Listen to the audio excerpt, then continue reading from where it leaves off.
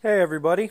Had a fun time doing this podcast. I sat down with John Dow with the Wood Lake Antelope Archers.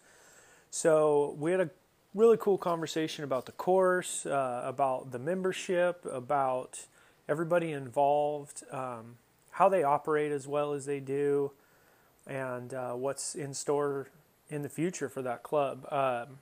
I was kind of excited to do this one because I've always really loved that range. It's been somewhere I've been shooting at since I was very young, since my first year into archery.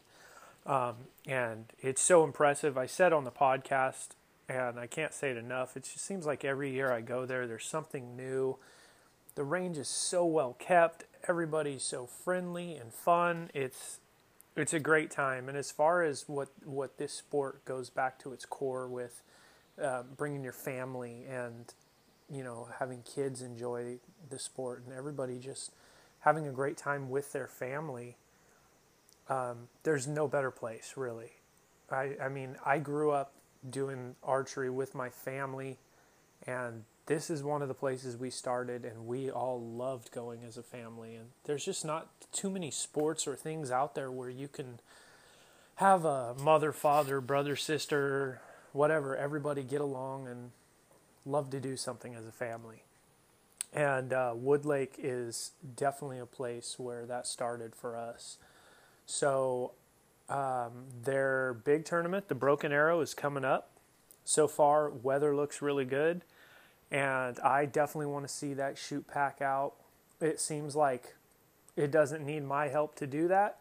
It definitely always does. The last 2 years it's gotten a little smaller the last 2 years in attendance at the Broken Arrow just because of the weather.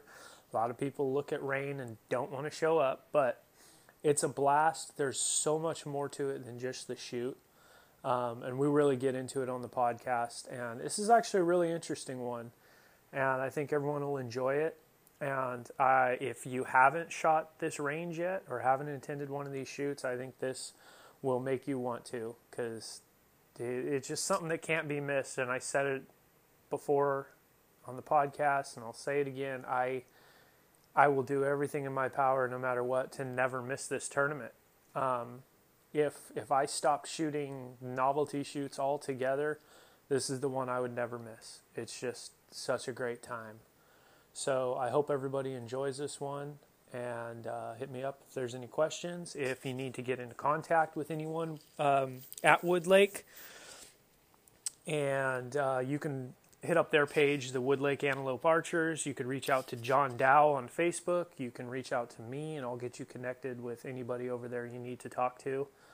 But yeah, if anybody who wants to go to that tournament, man, bring your trailers up, bring your families up, camp, do whatever. You don't have to camp. Drive up every day. It's a 45-minute drive from Fresno. It's nothing. So, there's been years I've driven up every day. And like I said, please show up to this event and pack it out, because it's so much fun. We all go there. Everybody from Impact, everybody who you've heard on this podcast will be there likely. So thanks again for listening, everybody, and hope you enjoy this one. All right, John Dow, we're going. All right. How you doing today? I'm good. How you doing, Cody? I'm doing pretty good, man. I'm shaking off Vegas and already thinking about Broken Arrow. So yeah. I was pretty excited when you called in Vegas, because by that day I was already thinking about outdoor season. That was Saturday. That was like my second day there. Yeah. Well, I know your group that you go down to Vegas with. I know they all come up and shoot Wood Lake. So yeah, I figured all of them were looking forward to it. Yeah. Well, yeah, I mean, we all do. And that's the thing I got to say about that range, man, is that's my, like, if I was getting paid big money to be doing this sport and traveling all over the world, I still wouldn't miss that shoot. Yeah. It is so much fun, man. Yeah.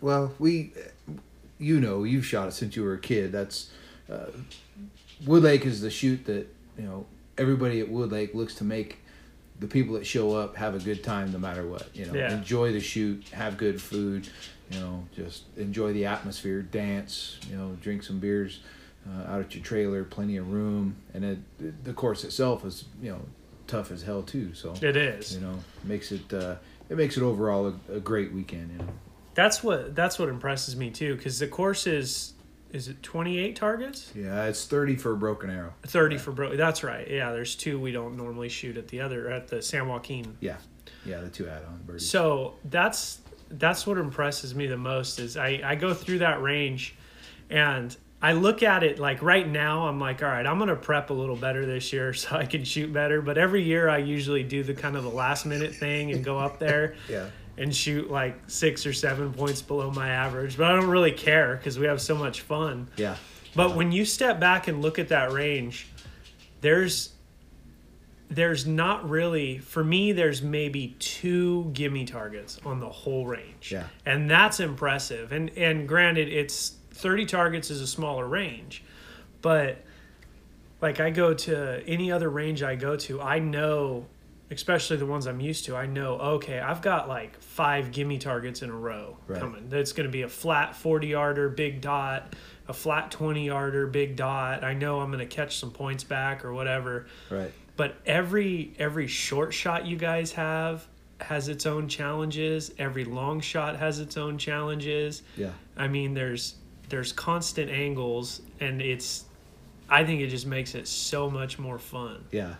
You know? Well, it's funny you say that because, you know, if you go up to target 2, 3, and 4, you know, after walking from 1 up those stairs, you know, you're trying to catch your breath, and it's not ungodly high or ungodly steep or anything, but you know, you're still having to collect yourself and shoot a 16-yarder at a pretty good angle, not only up, but, you know, it throws you off because of the side of the hill, and it throws you to the right, you know, and then, you know, the next one is opposite, and you wouldn't think so, and then I love that range. I haven't shot as many ranges as you have you know, throughout, but I've shot a bunch, and just walking our range is a blast. You know, just to get set for hunting season, or you know, the outdoor season that you guys shoot. It's a blast. I love shooting my own range. Yeah. You know, just go up there and fling some arrows, and you know, grab an ice chest and put it on the top, and you know, halfway down, hope somebody put one on the other side.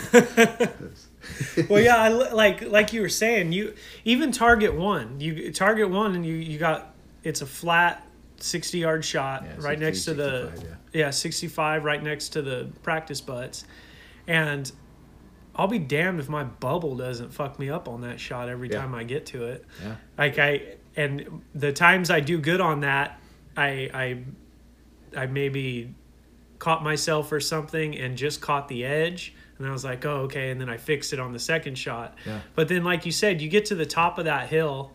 And I guess you can say number 2 is one of those gimme shots, but it's still like a 17-yarder. Yeah, I think it's 16 or 15, somewhere in there. Yeah, and a good little uphill angle on it. Yeah.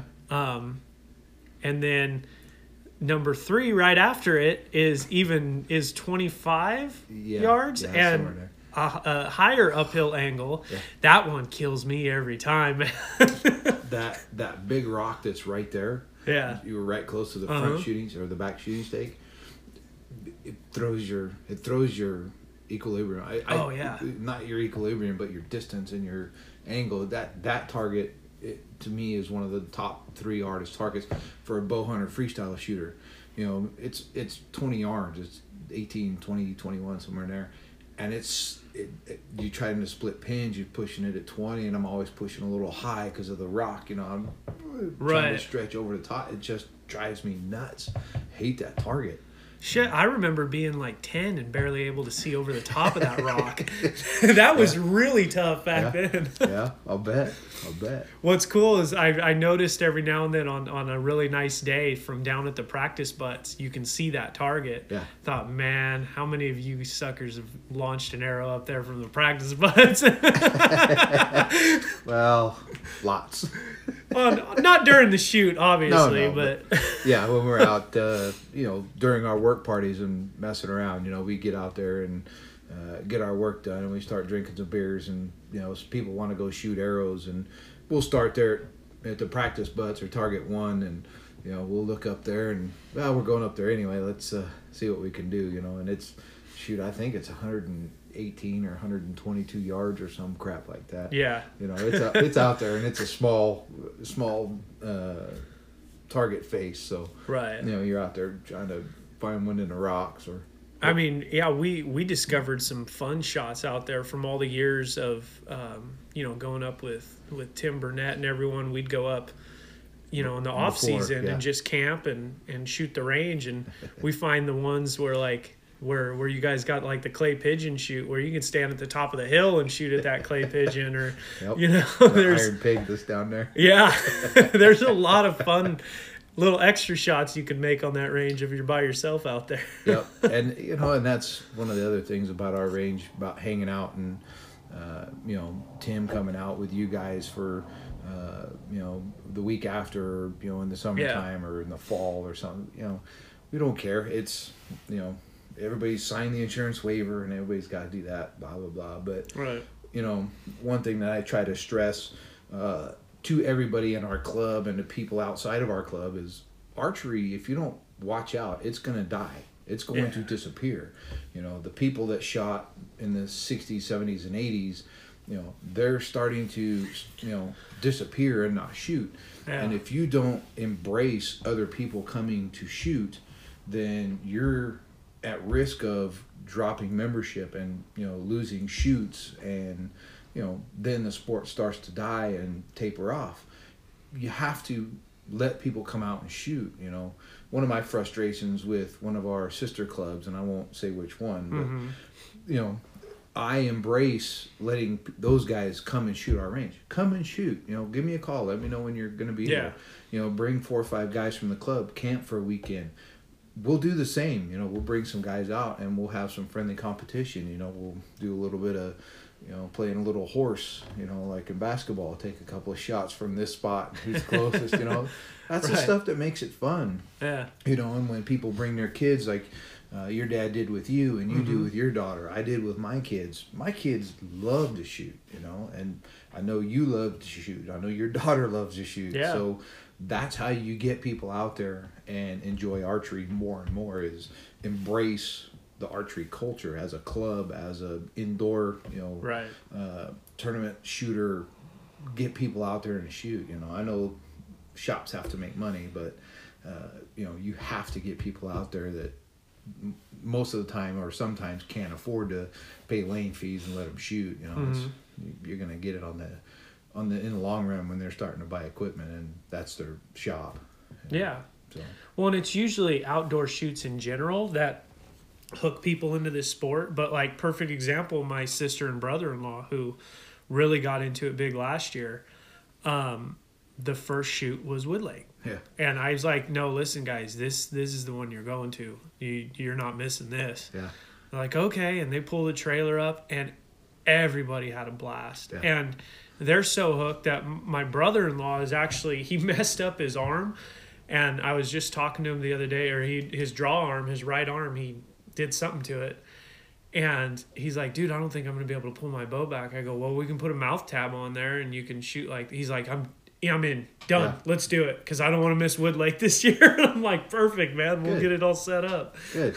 Now, Jeff Fabry, Jeff, I'll talk to Jeff and he'll help us out with that. Sure. That Jeff hasn't shot our range in a long time, but he hobbled around our range, and he did it for a lot of years. Yeah. Both in his wheelchair and with his prosthetic. So well, and you were talking about some of the older shooters out there.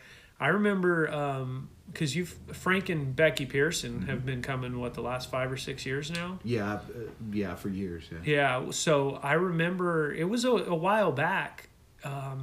I think we were shooting one of the outlaw shoots or something. May have been even before it was outlaw, when we were just doing money shoots. Right.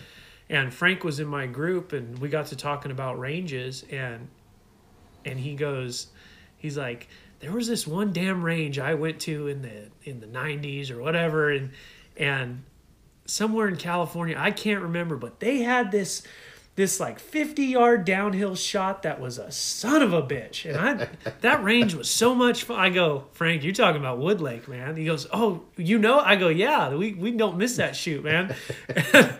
And I told him about it again, and we started seeing him there every year after that, man. Him and Becky always come. It's cool to see them there too. Yeah. And I can't remember how I met Becky and Frank. My wife and I ran across them somewhere, and it had to have been somewhere about the same time you caught him in one of the money shoots, because when I was talking to him and Becky started talking about coming back to Wood Lake. Yeah. And we swapped numbers, and he called me, and I got him the dates, and that's when he started showing back up. So okay. It had to be right after. It had to be around the same time, yeah, because it's cool to see him there and to hear. You have something when you hear a guy like Frank. Yeah. Say how impressed he was with the range 15 years ago. Yeah. And I mean, now, it's essentially the same targets, but the range is so much different. It's amazing. Really. I love what you guys, put out there every year. Sure. I mean, every year I go there, there's something new. I look for, okay, what wasn't here last year? Right.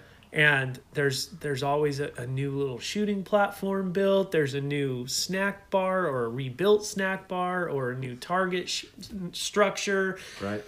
You guys never stop advancing that range, and that's what I love about it. Yeah. I'm glad that I know some people notice it and make mention, and I'm glad you do too. Mm-hmm. As far as backstops and, pouring concrete and new bales and, moving shooting platforms a little bit, tweak here and a little bit move there.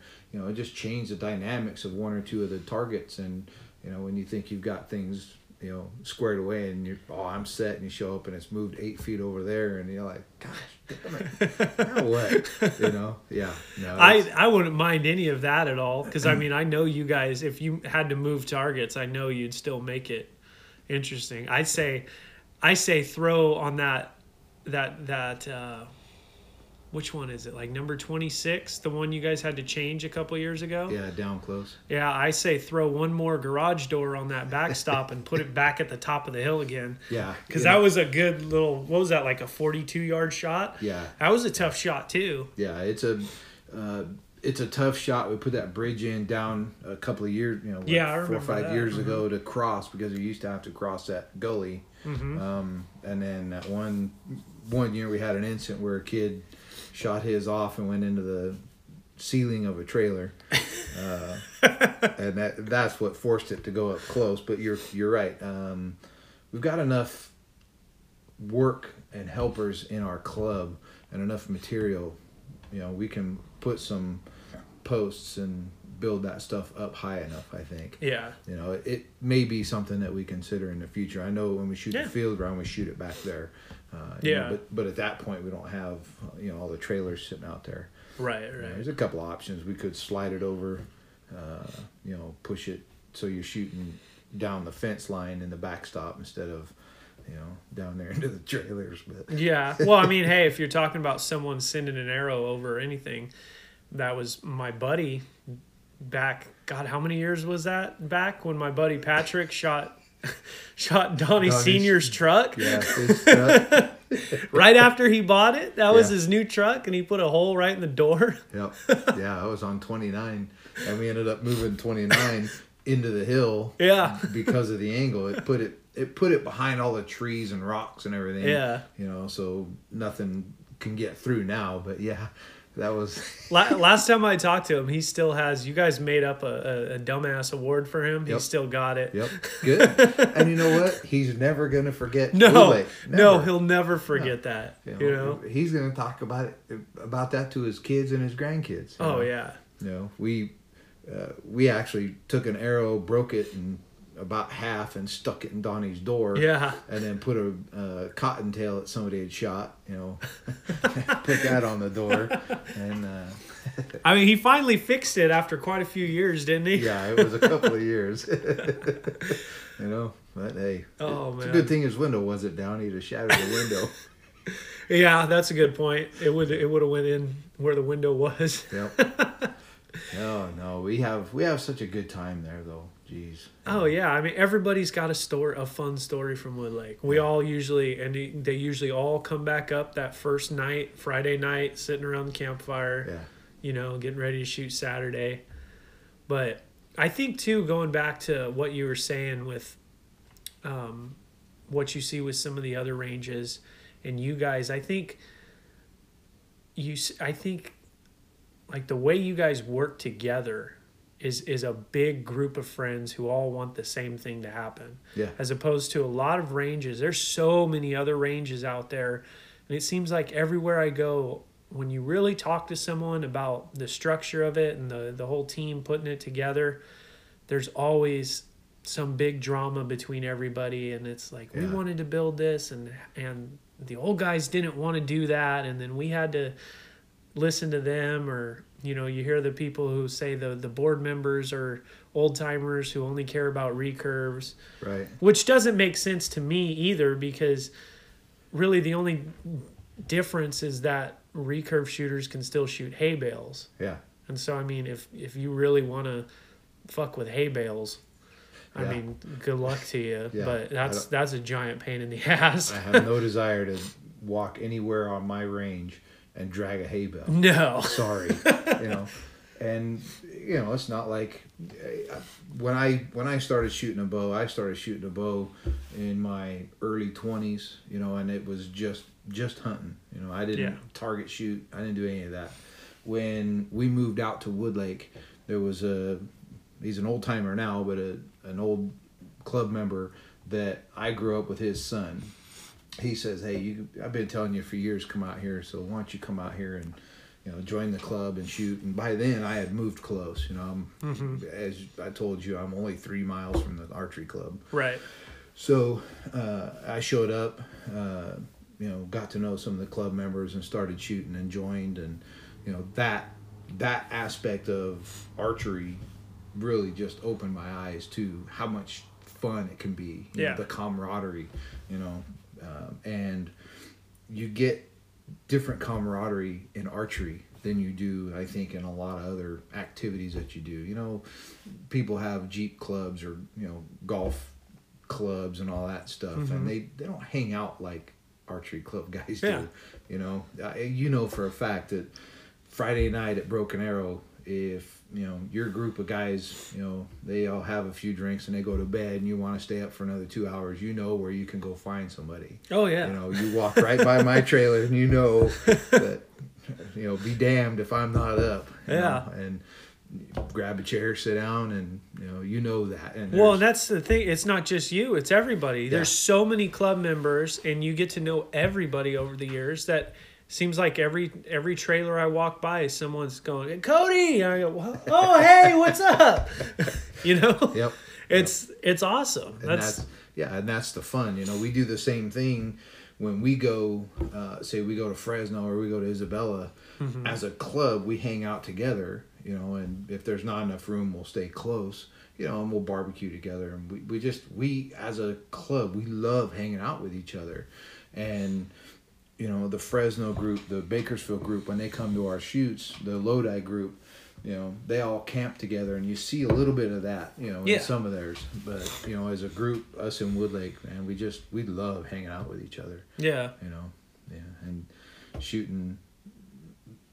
I know a lot of them shoot recurves and, you know, fart around with that. I don't care. Yeah, you know? Hey, it's all fun. I mean, it's amazing too when you really look at like what I'm addicted to on the target archery side and everything. All of that, all the 3D, all the indoor, all the outdoor, it was all put together. Like all the ranges were put together from bow hunters like you. Yeah. You know? Yep. And you guys created what we're addicted to, you know, and we're all on the same page out there. But that's what I love about it. It's a bunch of bow hunters who love getting drunk and getting up the next day and shooting, put together a range that kicks my ass every year, man. Yeah, I love it. And you know what's funny is the years the years it didn't kick my ass, like some of the best years I had was when I was a kid and I was too young to drink. Because now I get there and I got to shake off the hangover in the morning. And, But I mean, you know, my wife wants to go every year and my kid now. And you know, my wife hardly shoots. Sometimes, some years she might bring a bow and shoot, and sometimes she doesn't. But she still enjoys going and camping and hanging out with everybody. Right. You know, I want to see so many more people come to this shoot. To be honest. Yeah. What have the numbers? I know last year was a little rougher with the rain. Yeah. But what do the numbers usually go back and forth like for Broken Arrow? On a small. A light year like last year, we had 150, 160. Yeah. And our largest year, we had 360. Yeah. And 360 is packed. That is very packed. That's like 8 people at Target. Yeah. Or more than that. Yeah. I think, yeah. 30 times 8. Yeah. Yeah. God dang. Yeah. But you know what? Our range handled it. And that weekend, that was 4 years ago or 5 years ago, we worked our ass off. Everybody did. Yeah. But you know what? The nice part about our range and our club is even though before that our previous max was 250, 260, somewhere in there, and we jumped to 100 more shooters, we handled it no problem. It didn't even affect us, you know. We stayed longer. We worked our butts off more. We sold more dinners. We had to cook more dinners, that kind of stuff. But, you know, it's not like it caught us off guard because we'd never done it.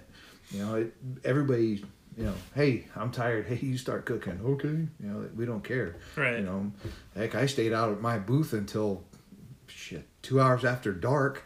Old freaking Mike Hernandez showed up. Oh my God. It was his birthday, right? Yeah, I think it was his birthday.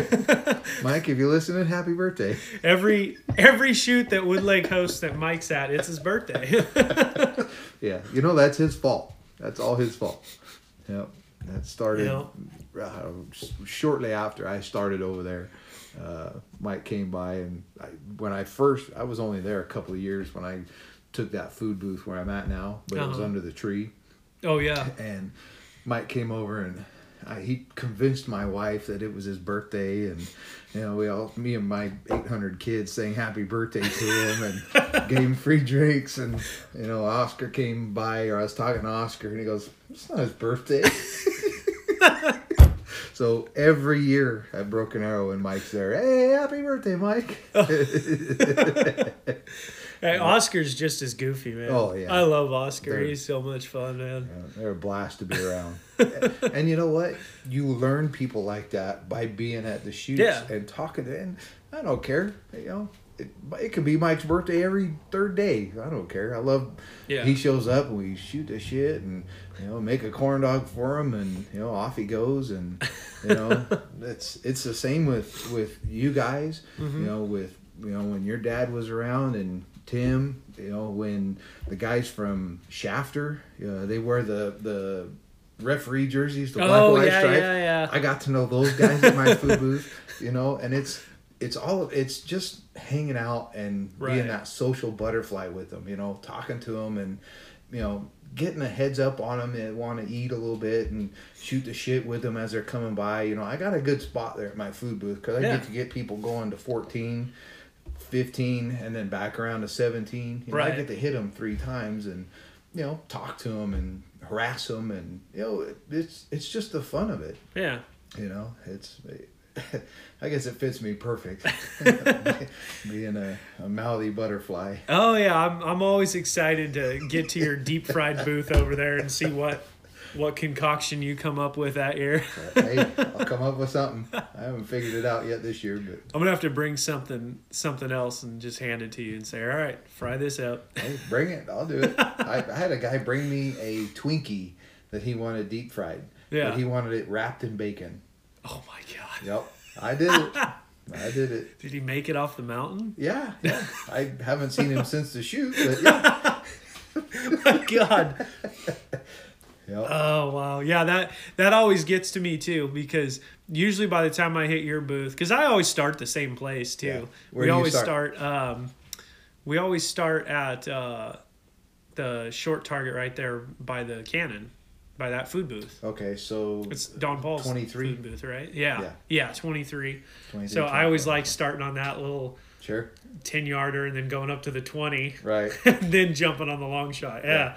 But yeah, usually by the time I get there, I'm already over trying to shoot good. And I'm telling you, man, there's something about it. It's just, and I could care less how I end up shooting at this shoot, you know, and usually I'll tune myself up and I'll be ready to go by Outlaw and all that stuff. But it's just a good family fun there every year. And good. But, you know, the more I think about it, just the more that range impresses me. Yeah. Let me ask you this. For the last couple of years, we've done a money shoot, the Bud Shootout. Yeah. How do you like the format? I love it because I get to shoot with my kid. Go. You know, I would do every money shoot in the state if they did it like that. Yeah. You know, I don't care whether it's blind draw, whether it's team event, or whatever it is. You know, if my kid's interested in shooting, I want to shoot with her. Right. You know? And so to me, it doesn't make sense to get so official with everything. Like, our Outlaw thing is really cool, but in the end of the day, if there's a bunch of us who have kids that we would love to shoot with, are we going to slow the shoot down that much? Like, at the end of the day, we're all shooting the same tournament. Right. You know, why not? And most of what we do is on an honor system anyway, so why do we have to be in a group together all the time? Right. You know, why can't we shoot with our friends and everyone and just trust people to turn in the right score? And that's the other nice part about archery that I found is, hey, it's an honor system. A lot of times, you know, having shot, you know, for the last 15 years, a lot of tournaments and a lot of courses.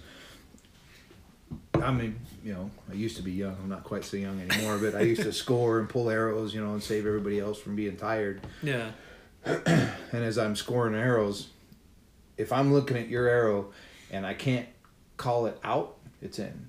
If I'm looking at mine, if I can't call it in, it's out. I'll give you the benefit before I do me. That's just, you know, that's just being honest. You know, being honest. If somebody else goes, no, that's not okay. But you know, that's part of the honor system. You know, it's a trophy. You know, it's bragging rights. But I'd much rather enjoy myself and not worry about the stress than I do anything else. You know, I don't care. You know, you've shot Reading. I've shot Reading. Yeah. Reading is a lot of people packed in and a lot of shooting and a lot of, you know, by the rules, which is fine.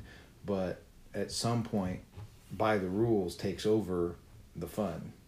And and you get a little, you know, with Reading, you get more of the NFAA official deal. Yeah. Like back when it was a 2-day, if it was still a 2-day, I would never take my kid to that. Yeah. It's too much. It was horrible as a 2 days. And now that Reading is max limit and you have to, you know, you basically have to be registered by now. Right. It's almost full already. Yep. Being a 3-day, we shot it last year maxed out, and it's still not that bad as a 3-day shooting 20 targets a day, but it still takes a good little chunk to get it all done. But yeah, I lost track of where I was going with all that. I sidetracked myself quite a bit here, but the rules start clouding up. Oh yeah, so like that's where it gets funny. Like it seems like once you have a certain dollar amount on what you're winning, and it gets more of a NFAA official event, you get a lot more serious people. And and I could see it. You get guys flying in from other countries who are very stoic and serious on everything they do. And, you know, I could see how serious Reading gets, and I understand it. But, like, I would just love if our outlaw stuff would allow us just to shoot it with our families. Yeah. So many of us have kids who want to do it. And that's the thing. The outlaw is taking shoots that were novelty shoots for every club. It's every club's big shoot that we shoot at, you know. And man, once my kid picked up a bow, it got really hard to not bring her and let her, this year is the worst because last year Woodlake has always been my litmus test. I started her at 3, I think, and she made it through half of the range. Right. Last year at 4, she made it through the whole range, and then we just did in November. We did the San Joaquin, and she made it through the whole range for that. So I'm like, and she likes Broken Arrow, cartoon targets, and all that stuff. Yeah. So it seems like you would want, it seems like there's got to be a good way to promote the money thing and the family aspect of it. But I understand too what Outlaw wants. I mean, it wants to grow, right? Obviously, and it wants to be like all that, the NFAA official stuff is. And if it gets there, that's what you're going to have. If there's a whole series of 3D tournaments, whether it's 3 or 5 leading into Reading, that people can start making $5,000 to $10,000 at, then yeah, it's going to get very serious. But a little bit of that falls onto the club as well. If Outlaw came to me as a president of Woodlake and says, "Hey, we want to promote the Outlaw series at your shoot," mm-hmm. I would tell them it would be better off doing it at another time. Because I like that you said that. Because, and again, I know a lot of you guys that shoot the Outlaw series, and I know when you guys shoot the Outlaw series, everybody goes away and shoots, in their own groups, mm-hmm. separated from the rest of the shoot. Right. I think it's a little snotty or a little snobby. I don't care. That's, you guys are shooting for money. I understand that. Yeah. Well, and also whoever's in charge is trying to formulate the best spread of everybody so they can keep everything moving. And the big thing, it seems like every range except yours, and well, you guys have probably heard it too, but you always hear those damn freestyle guys were slowing us down, and vice versa. And then you got groups of freestyle shooters who are like, these guys are shooting one at a time. Yeah. Like Yep. No, but if you shoot Woodlake, if it were to fall into the Outlaw series, I would push for it to be, in mid to late April, and shoot it then, because then, the fun part of Broken Arrow is gone. Now you can show up and seriously think about shooting for a money shoot. Yeah, I think it would be it would be a bit of chaos right now if it happened, if it overlapped with Broken Arrow. Yeah. Because it seems like Lodi, we get the most teams, it seems like, at Lodi every year in Nevada City. But I think we had like over 40 teams last year at Lodi. Nice. I mean, could you imagine an extra, that's an extra 80 shooters who are now going to be very serious. And again, with Outlaw, though, we most of us know what the payouts are, and most everybody there is just fun-loving and just having a good time. Right. But, people start to get grumpy, too, when they think they're shooting for a lot of money and they don't shoot good. And But I could see it slowing things up a lot for sure, too. There's no room for grumpy on Woodlake's course. No. But actually, and that's funny, too, because I was going to ask you if you'd ever been approached by them. And what I think, and my thoughts are exactly what you said. What I was going to say is if Outlaw approached you and you could pick a different weekend and did, whatever number of targets they want, and just have it open to more people if they want to come, but know that you would get those 80, 90 Outlaw shooters. Right. And I would even talk to them and be like, hey, how about some of us local guys work on getting some outside sponsors to pitch a little, hey, give us $100, we'll throw your banner up. Yeah. I can think of a lot of places that would do that we could throw into the pot. Right. And now, before you know it, if you had 100 shooters who are all freestyle shooters there to win, a couple grand a piece. Yeah, and it's an advantage in another way as well, because when Broken Arrow comes up and you've got people showing up from Nevada City or Reno or Vegas, Arizona, to come shoot part of the Outlaw series at Woodlake, and they realize, oh shit, this course is a hell of a lot tougher than what I'm used to. I probably should practice a little bit more. Then they see the schedule and they see that first weekend in March there's a shoot there. They may take advantage of that, show up, and it is a money shoot. Yeah, you're not gonna break the bank, making outlaw type money by winning the Bud Shootout, but it gives you a bit of family fun and good time to shoot a good tough course that you're going to be shooting in another month. Yeah, exactly. Yeah, it could really pack, especially if what I've always wanted to do and what I just said was, try and get some more outside sponsors for whatever it is. If it's, if it's whatever store in Woodlake decides, oh, hey, we'll give you a couple $100 and put our banner up, and whatever in Fresno and anywhere around here. I mean, if you could raise an extra couple grand to throw in the pot, it could be really cool. Sure. It would definitely draw a lot more outlaw shooters to it. Yeah. And just like you said, everybody local who hasn't already been going would look at the calendar and go, oh wait, I can go shoot that range the week before. Heck yeah. Yeah. Yep. Or the month before. Right. Yeah. Yeah, I think that could be really cool. And what, for people who don't know and are interested, go ahead and explain your format for the Bud Shootout and how you guys pay out and all that. It's kind of cool. Sure. What we did for the Bud Shootout a few years back, we did a blind draw for just whoever wanted to put in, just two people. So after the first year, when I saw the disadvantages and who didn't sign in were the freestyle or the bow hunter freestyle and the recurvers, the traditional shooters. Yeah. Nobody signed up. And it's a disadvantage if they do sign up because, two average freestylers can whoop, a great freestyler and a recurver. So, it's a disadvantage for whoever they get signed up with. So what I did is I broke it into 3 categories, and typically the largest category is the freestylers. Yeah. If you sign in as a freestyler, 1 through 20, and I have 15 bow hunter freestylers and 10 recurvers. The 20 freestylers are on one team. The 15 bow hunter freestylers, I blind draw 5 guys, and they're lucky enough to be on 2 teams. Okay. And then the 10 recurvers, after I blind draw the first 10, they're all on one team. I throw them all back in, blind draw the next 10, and that picks everybody's teams.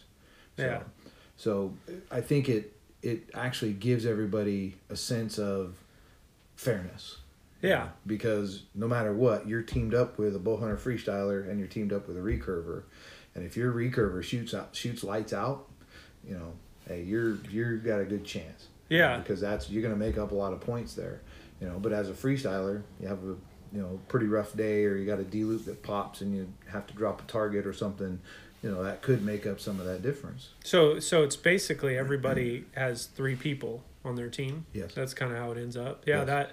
And come to think about it, I feel like every year for the last few years you guys have been doing it, I always see a recurve guy up there collecting a check. Yes. Because you will have 1 freestyler, 1 bow hunter freestyler, and 1 traditional. They're either recurve or longbow. If a guy shows up with a longbow and can shoot it well, like a recurver, he's gonna do well.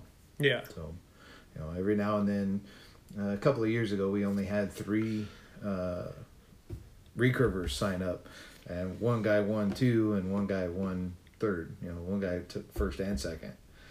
So hey, the advantage is his. He showed up with the right equipment, shot good enough to, be paired up, and that's how it went down the line. Yeah. How much do you charge for that?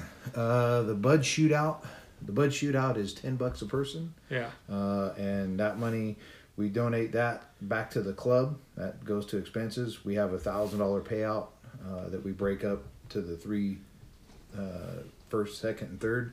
And we divide it up for those guys, and that's a donation that we get from Bueno Beverage. We put up a big old banner. They've been a great supporter of us. It used to be Sequoia Beverage. It's Bueno Beverage now, and we appreciate the sponsorship from them. Yeah. And I can't say we lose any money. They give us the sponsorship, and we put their banner up, and we, hey, we like Bueno Beverage. They're a great supporter for us, and it allows guys to come in and shoot for some more money. Some guys that win it, they get $300. They're happy as a clam. Yeah. So, they're paying for their weekend. Right. Basically. Yep. That's the other favorite thing to me is how inexpensive of a really fun weekend it is, Yeah. I only wish if I didn't take so much time off of work for other stuff, for hunting season, for Vegas, for Redding, all that, I would take Wednesday to Friday off. Yeah. For this shoot to go camp early, because it's just that much fun. Yeah. No, anytime that you get a chance, honestly, the weekend before Broken Arrow, we open the gate, lock it open, and people start showing up. Oh yeah, I'll be there the weekend before, dropping the trailer off for sure. Yeah, and we don't mind it. We leave up our field face targets. Everything is pretty much double butted now. We leave them up, and people can sign the insurance waiver and start walking the hill and shoot and enjoy a week of just hanging out and camping. We're not that far from civilization. No, not at all. But I tell you, when you're out there, it feels like you're 100 miles from the world. Oh yeah, it's beautiful. It's quiet. I mean, there's been plenty of years, even when I was still living here on the ranch, in the back house back there, I commuted a few years. I didn't camp, and I just drove back and forth every day. And it's like a 50-minute drive from here, if you know a good route. Yeah. I mean, it's not bad at all. No, it's I mean, the options are pretty wide for anybody who wants to come out here, even if you can't camp. Yeah. I definitely want to see that record break. That's for sure. How's the weather look so far for this year? I haven't looked. It's been so rainy these weekends. I'll be honest with you. I don't think it's going to rain. I don't think so either. I think we're going to be past it, and it's going to be nice, because that's what I know that has an effect on this shoot. You get a lot of the guys who I would say don't hunt in the rain. Yeah. And they're like, oh, it's going to be drizzling. Nope, we're out. Yeah.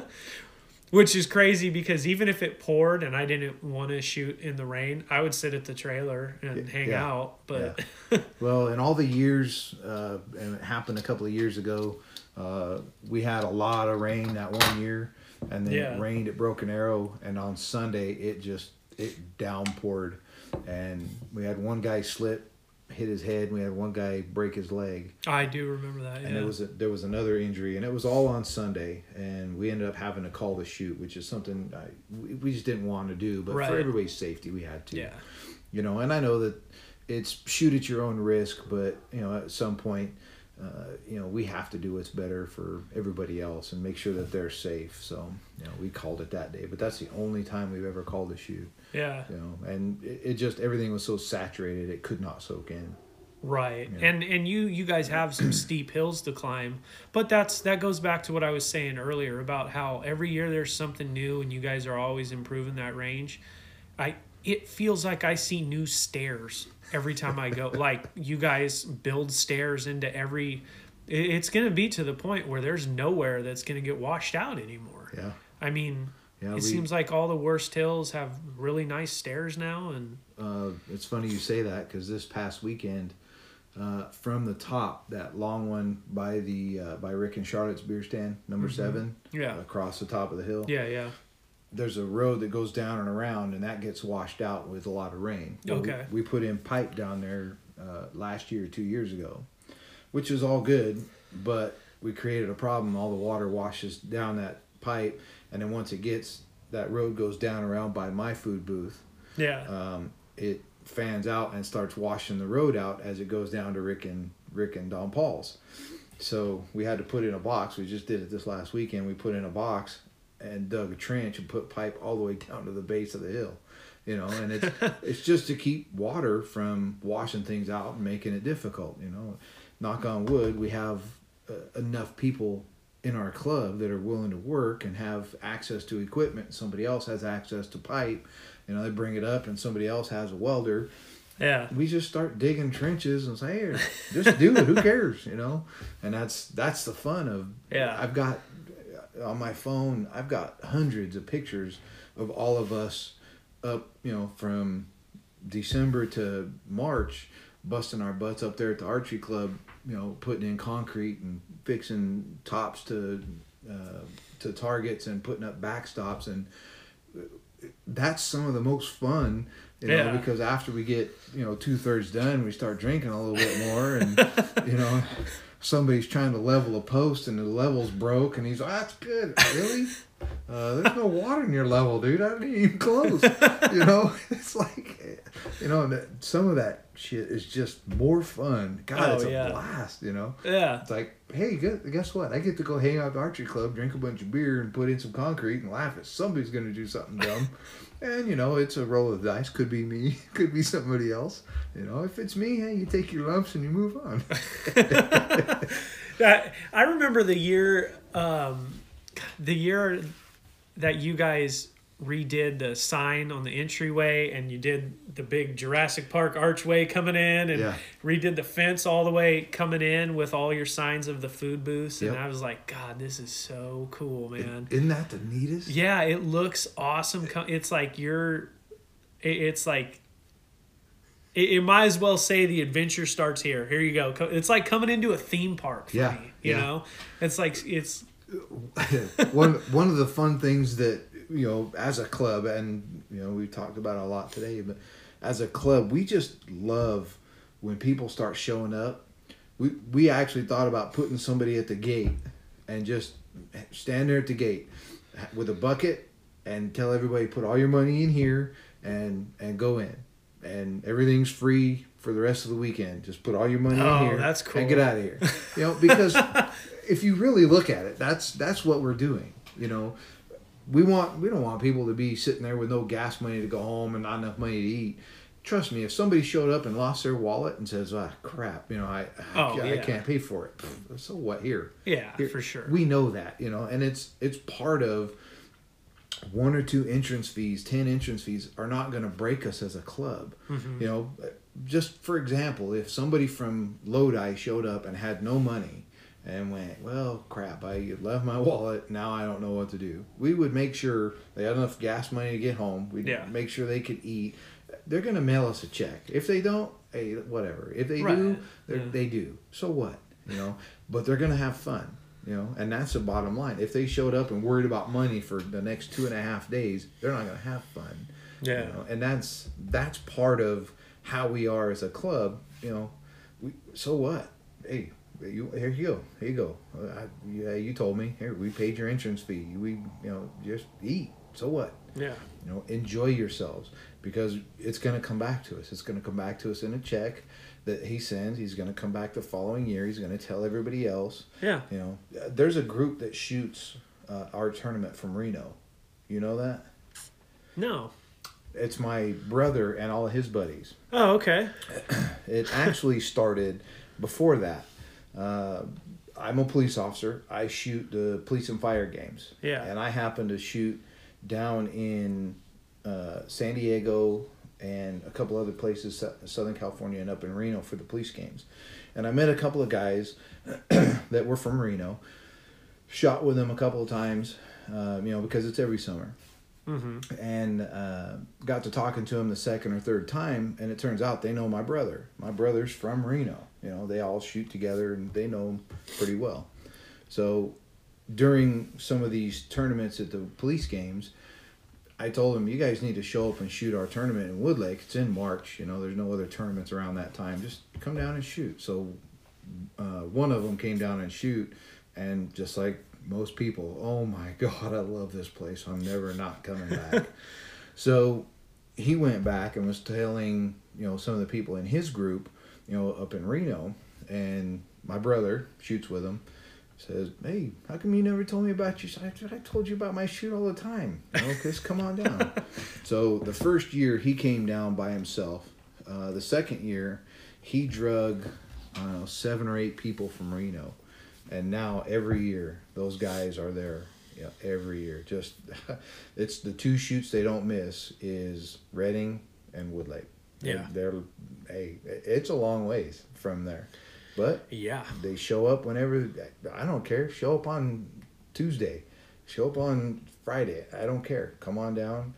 You know, for a couple of years I had access to an extra trailer, so all they had to do was just drive down with their stuff, sleeping bags, and sleep in an extra trailer. And you know, I know they're coming a long ways, but Yeah. you know, hey, they come down and at the gate, I put a bucket, they throw all their money in, and, you know, spend the weekend, you know. So God, that's what's so cool about it for me too is, you know, I'm big into the backpack hunting thing now and all that, but growing up, like some of my earliest memories with my dad was being like 4 or 5 years old, and it felt like every weekend we were up in the hills, you know, and camping in an old motorhome or a pop-top trailer or whatever, either just camping or being up there for hunting season. Yeah. And, you know, that was so fun for me as a kid. I just loved trailer camping and all that. And then, you know, we got out of it for a while. Then we got another one when I got older, and we both started shooting bows again, you know, when I was like 10, and got a hunting bow so we could start hunting, and was doing that. And once we caught wind of Wood Lake and went to a few tournaments, my dad got a motorhome again, and that's what we did. I mean, our year was, we did everything. Yeah. We took the motorhome to Wood Lake. We took it to to Lodi after that. All the outlaw stuff before it was outlaw. Right. You know, and then back again in November for your guys' San Joaquin, and the bunny shoot, the Easter shoot you guys did. Like, we camped at least once a month, usually twice, which was so fun for me to bring all that back. Cool. And that's what I love. That's one of the reasons too I'll never miss it, because Right. that's my favorite thing about it, is just being out there camping again like that. Yeah. You know, All those memories that were drawn up. oh yeah. Cool. And I had so many of them there with my dad too, you Sure. know.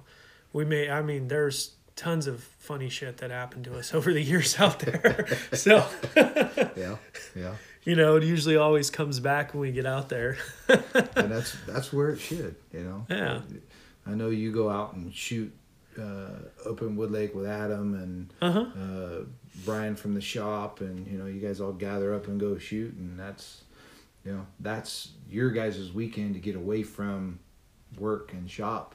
Yeah. Hang out, shoot, and enjoy yourselves, you know. But trust me, I love working Broken Arrow, you know. And then I love going to Isabella's shoot because I get to hang out with the same people, but we don't have to work it, you know. We just to hang out and shoot, you know. Same with Fresno. We go to Fresno and hang out around a campfire and go shoot, you know. But nonetheless, at my own shoot, I love it. It's a lot of work. But for those 3 days, I love being there. I love seeing everybody else that's coming back in, Frank and Becky Pearson, you know, you, Adam, because I know I can go tease you guys and, you know, poke a little fun, start a little argument amongst you guys, and then walk off and go do some work, you know. You know, I love doing that. That year we put on Tim's motorhome, we put for sale. You know, and put his phone number on. You put $10,000 on a like $130,000 motorhome, and I remember we left, and he went up to the top of the hill, and his phone was going crazy. He had phone call after phone call for that. Oh my god! But that's the good part, man. Yeah, that's his fault for leaving it so we could put a sign on it. You know. Oh god, that was so funny. Oh, even him, he barely shoots anymore, and he will still make an appearance at Wood Lake. Yep. He loves coming down for it too, you know.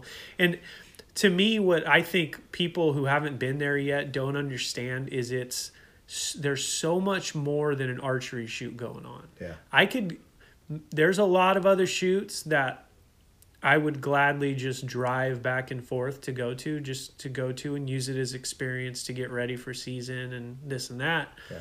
But when I get there, it's like in my head, there's a checklist of things going on that I'm going to do. And it's like, we're going to, you know, when we start shooting, you know, the first night we get there, I'm going to settle in on the trailer and then hang out with everybody and say hi and catch up with everybody. And then, you know, we're going to start shooting the next day, and I'm going to hit every clout shoot because we're going to spend 20 minutes at the clay pigeon shoot trying to win our ticket for the draw on that. And then we're going to spend 30 or 40 minutes at the long distance shoot trying to hit the orange dot, usually by the end of the day.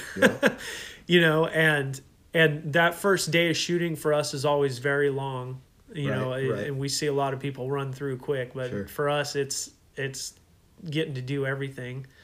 And then you have, I'll talk to people, it's their first year and then be like, oh, I guess we'll hang out at the trailer now or whatever. Or what are we going to do now? It's like, well, we're going to go check out the dance at 9:00 tonight or 8:00 or whatever.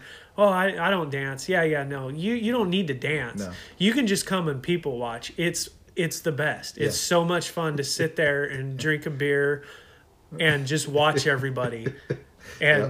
And someone's going to pull you in and make you dance with them or something, but it's a blast. Yeah. And it's just I think the last year we ever did it, one year we parked right in front of the clubhouse, and I was on that overhead bed in the motorhome, and I think that year you guys, I swear to God, I heard the music stop probably close to 4 a.m. Yeah. And then 4:30 I hear loudspeaker, breakfast will be served in a little bit.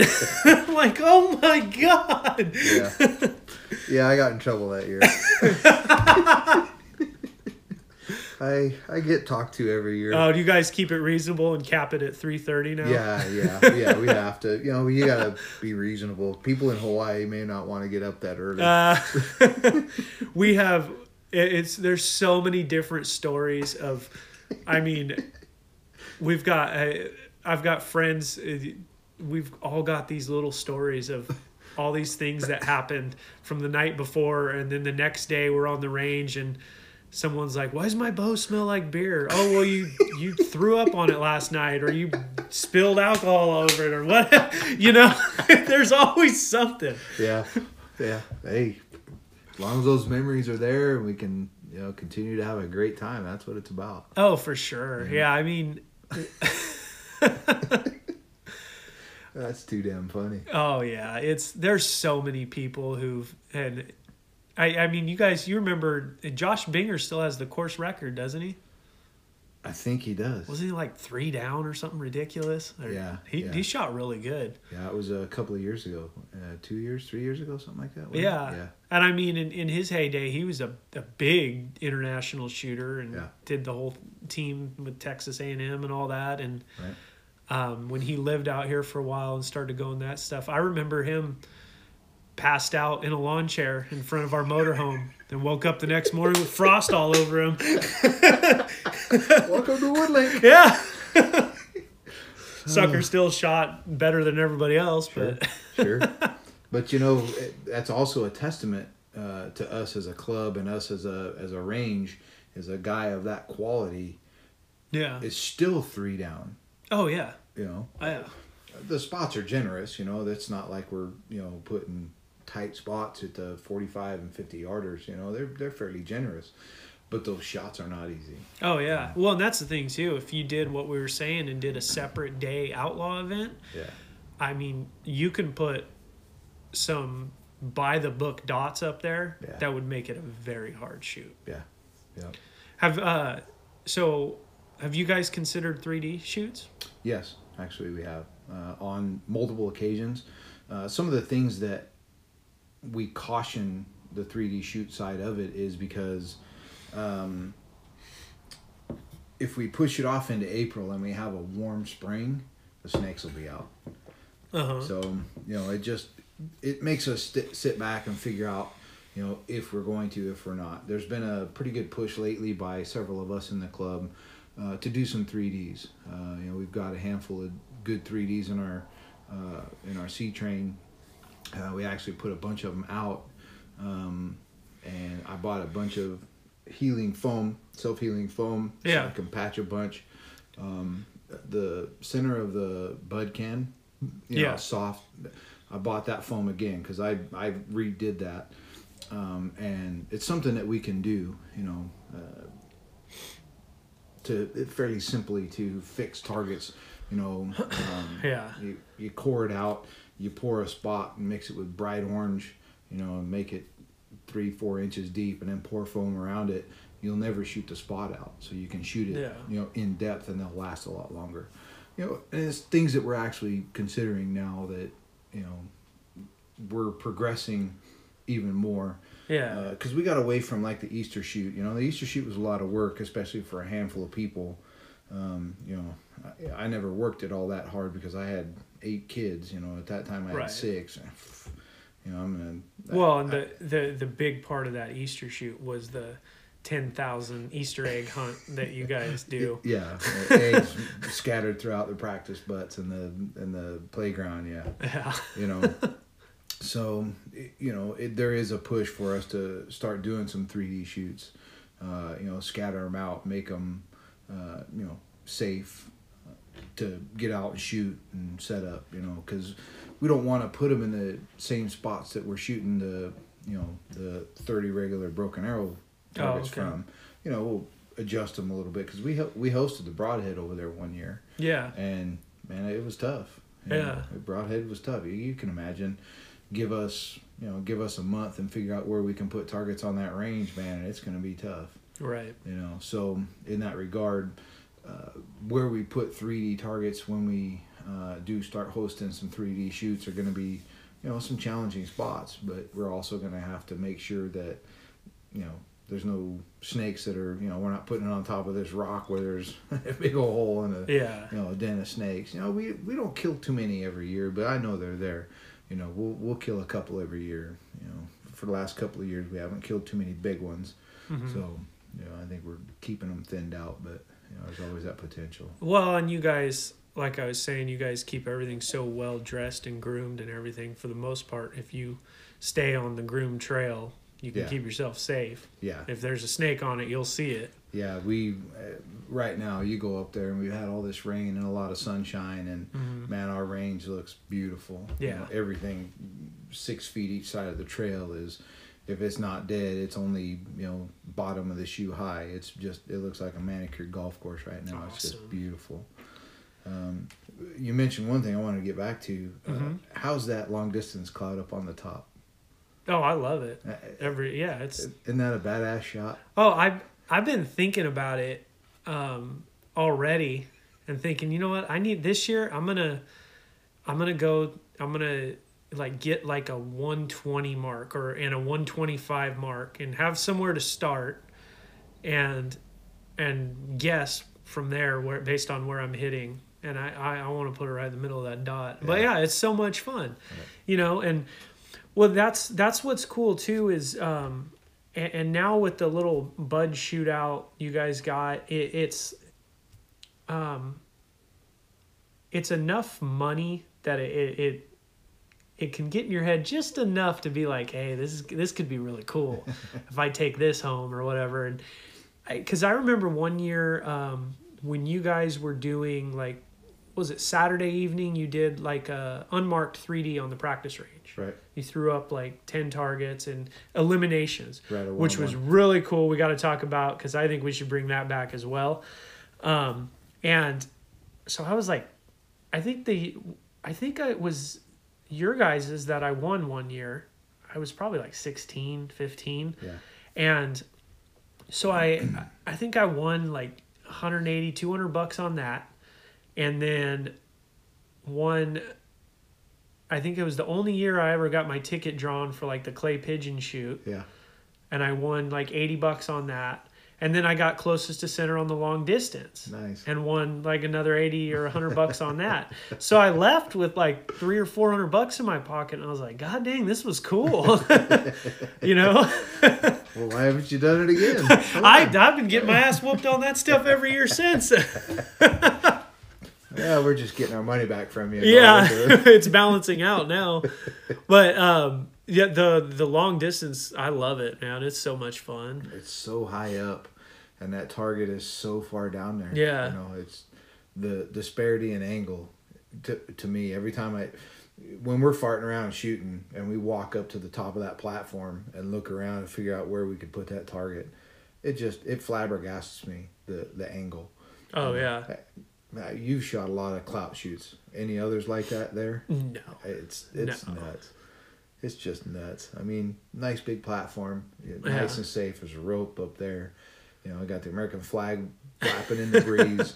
Got a tarp covering you in case it's sunny and hot, and sit there and spend all your money trying to shoot something that's out there at 120 to 135 yards. Oh well, the worst is you've got what I would say is arguably the hardest shot in the state right after that. Yep. So that clout is, you do it right before you shoot your guys's 48 downhill, which is like what, 28 degrees or something, 25 degrees. Yeah, it's which is like you stand up there and you pull out a 5 and shoot that clout, and you start shooting it. You're like, I'm going to just shoot a couple arrows. And then you're like, well, damn it. I just need to make sure I have 2 arrows in my quiver for this target. And I always go down to my last 2 arrows and shoot that downhill shot. Hey, if you want, you call me. I'll go down and get your arrows and bring them back up. Okay. No, I'm good. I'll wait it out. Well, and that one, you should definitely keep doing that clout both days. Yeah. Because everybody keeps wanting to shoot it, you know. Yeah. It's a hell of a tough shot. It is. And you're absolutely right. I've said the same thing about it's target 21, but in our regular field rounds target 20, but it's the steep downhill. I've shot a lot of ranges, again, not as many as you have, not the diversity, but every range that I've shot, that's the toughest shot that I've ever had at an archery tournament. Yeah. And it's in my yard. And then you follow it up with like a 35 yard that's at like a 21 degree uphill right after it. Yep. And man, if you hit that in the wrong time of the day, you got the sun right in your eyes. Oh, you know, I couldn't tell you the number of years I've drawn on that target and just can barely see the outline of my dot and try to. It's usually the last 2 targets for me because I always start at the next couple, and that's usually what screws me at the end of the shoot every time. Yeah, I'll drop a few points on that and just like, God dang, man.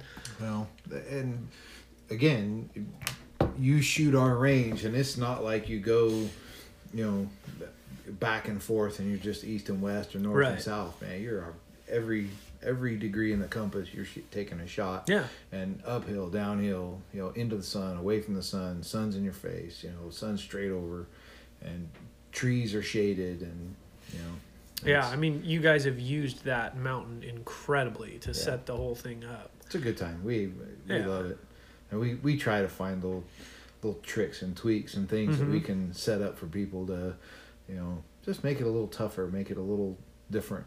Yeah. Years ago when you're going to shoot the beer can, I used to walk through the rock, and then underneath that massive oak tree that fell. Yeah. Cut the oak tree out, and we pushed all them rocks over and dug rocks out. So now you got to walk through the rocks and pass a food booth and then go shoot again. I always liked that too. Yeah.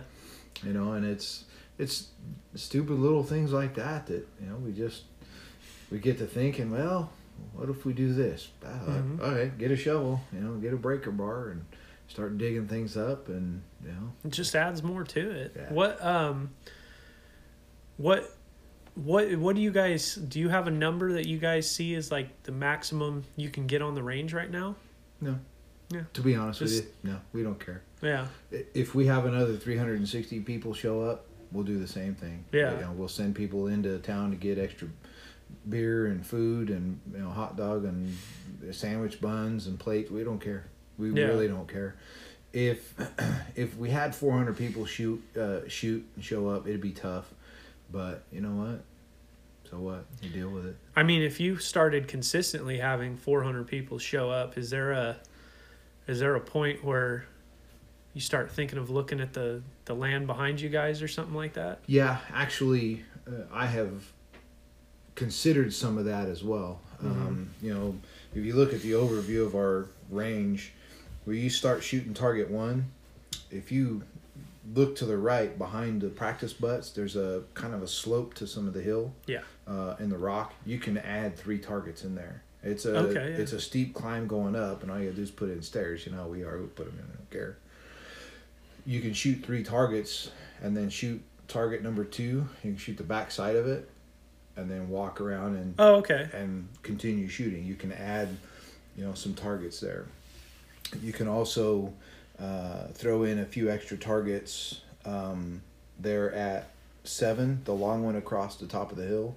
Mm-hmm. It's a 55-yarder right there next to the food booth. Right. You can add a couple of targets in there, shoot downhill, turn, shoot back uphill. And then gotcha. Go on over. Yeah. One of the things I considered, and it would take permission from another landowner, but the olives in the property to the east, once you shoot the steep 48-yarder downhill, grab your arrows, go through the fence, walk out into the olives, and shoot 7, 8, 10 targets there, come back and shoot the uphill. Now, the diversity is, you're not up and down and you don't have the elevation change, but you've got the lighting change. Mm-hmm. You are now, shooting dark and light, down some straight rows or cut across through here. If we get cooperation from them and pay them a couple $100 for some trespass fees for a couple of days, I think it would work out. Well, and what's cool about that too is if your numbers go up that much and you're breaking 400 every time, that turns it from a very jam-packed, 30 targets to a very smooth running, 40. Yes, and that's one of the things that, when Reinhardt first started, I thought, coming out here for Reinhardt would be awesome. Yeah. Use the hill, use some of the flat, use some of the olive grove to walk around, because you shot the first year at Reinhardt at that golf course. I didn't shoot it till this last year, actually. Oh, okay. But yeah, I saw the pictures. I saw the layout of it all. What they did with the land that they had was fantastic. Mm-hmm. You can do that anywhere. You just gotta, just go do it. But 100 targets is that's a lot. You could do it. You could do it. Yeah. Use the main parking lot where you come in. That first one off the main road. Use that. You could use some of the olive grove. Yeah. You could use some of the flat. Well, and at that rate too, you're talking 100 targets. I mean, if you add a few more on the hill, like 4 or 5, and you're getting, you get almost 40 targets on the mountain. Yeah. And then, another 60 down in the flat that you can run through quick. Yeah, that could be a really cool shoot. Yeah. Yep. And again, one of the things that I always look back to is Redding. Mm-hmm. When Redding does their shoot, yes, it's 3 days. Yes, it's jam-packed, and you do a lot of standing and waiting, and then they have, 1,600 or 1,800 shooters capped? Yeah, I think they're at 1,650 this year. Yeah, so... Or 1,850, something like that. 1,600 shooters capped in 70 targets. That's a lot of people. Yeah. Obviously, we're not going to get that many people stuffed onto Woodlake, but if you spread out and you make 60 targets, you can handle a lot of people. Yeah. With 60 targets, and it really wouldn't be that difficult. We could still do the cartoon stuff up on the hill, and then we could put some 3Ds down in some of the flats, and do some of that. Yeah. Put some backstops up, with hay bales and whatever we can to hold arrows. That could be really cool. I mean, if you look at that too, like how close your highest number is to 400 right now of competitors. I mean, I remember I believe it was my first year in Redding, the announcement that they had like 650 shooters. Yeah. And that was a big year. And with where they are now and where they've grown to, it's not the freestyle shooters, when you really look at it. So it's not the money that's bringing 1,800 something shooters in. Maybe it's being the national title, and now it's a very coveted thing. Everybody knows the Redding shoot. Everybody knows the Western Classic and all that. But right. I mean, in a matter of less than 10 years, they more than doubled their shoot size. Yeah, it skyrocketed. So, it's very possible. I think, especially like if if this is one of those years and you realize, oh wow, it's just because, we had good weather and we broke 400. Yeah. It's you're gonna realize, oh, it's definitely just because, bad weather that cut us back last year. Sure. It could just keep. I mean, maybe there's that certain number, like when 500 people show up, those people start telling so many other people about it that before you know it, you're capping registration and stuff like that. Yeah. And it comes down to it's just taking the step to secure the property, to walk around with 4 or 5 guys and say, look, we'll put one here, we'll put one here, we'll put one here, and just do it, Yeah. And it's not like it's something that we haven't done before, Mm-hmm. Grab an ice chest full of beer and start walking around figuring out where the hell we can put targets, Yeah. I know the guys will do it. Oh yeah. So how many years has, and I guess this is jumping way back to where we should have started, but how many years has the range been around? When did it open? The Woodlake Antelope Archers has been in business since the late 50s. I know they had a range up in Three Rivers, I want to say. Oh, okay. And then they were in Visalia and moved out to Woodlake. And I want to say, and I'm simply guessing, but I want to say it's been in there since the 70s. Yeah. Where it is now. God dang. Yeah. Yeah, it almost became a paintball field. Really? How did that happen? What was the story on that? You're going to love this story. I told it to a lot of people. So in the late 80s, the owner of the land, the Woodlake Lions Club and the Antelope Archers, they leased their property for $1 a year. The guy was very pro rodeo and archery, loved us. So he started getting sick, and he knew that he had to sell the property and wanted the archery club and the Lions Club to get first shot. So he put it up for sale, and the archery club kind of hem-hawed around about a little bit, trying to see if they were going to pay the money to keep it, and had some meetings and whatnot. So a paintball group heard about the land. Oh, God. And showed up with a realtor to look at the land. And I was actually part of that paintball club. No way. I'm not kidding. Oh, my God. Kidding. So wait, this was before. So this is how you got involved with the range, or what? This is in '88 or '89. This is another 15 years before I got associated with it. No kidding. So we walked the hill, and we were making all kinds of big plans.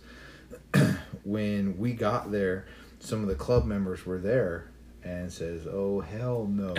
They went and had an emergency meeting, cut a check, put it into escrow, and bought it. Wow. And I'll be honest with you, I'm glad as hell the archery club paid to keep their property. Yeah. Because paintball fizzled out. It's. Oh yeah.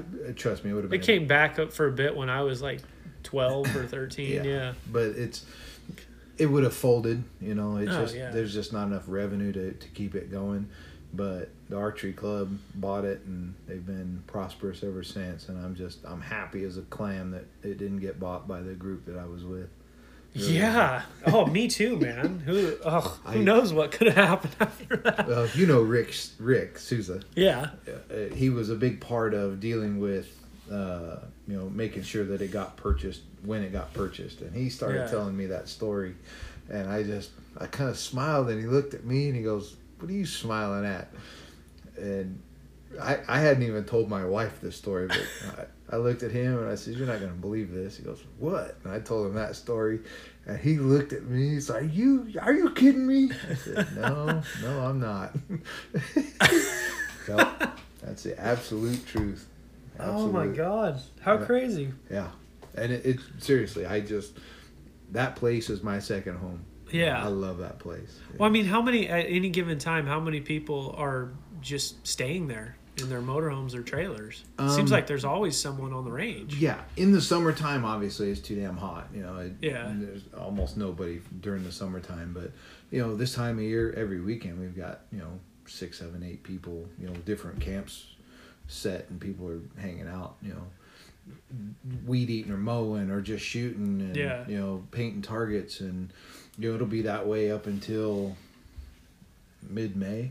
Wow. And then as June starts to come in, it starts to get a little bit warmer, and then we'll have people show up and shoot all the time before bow season.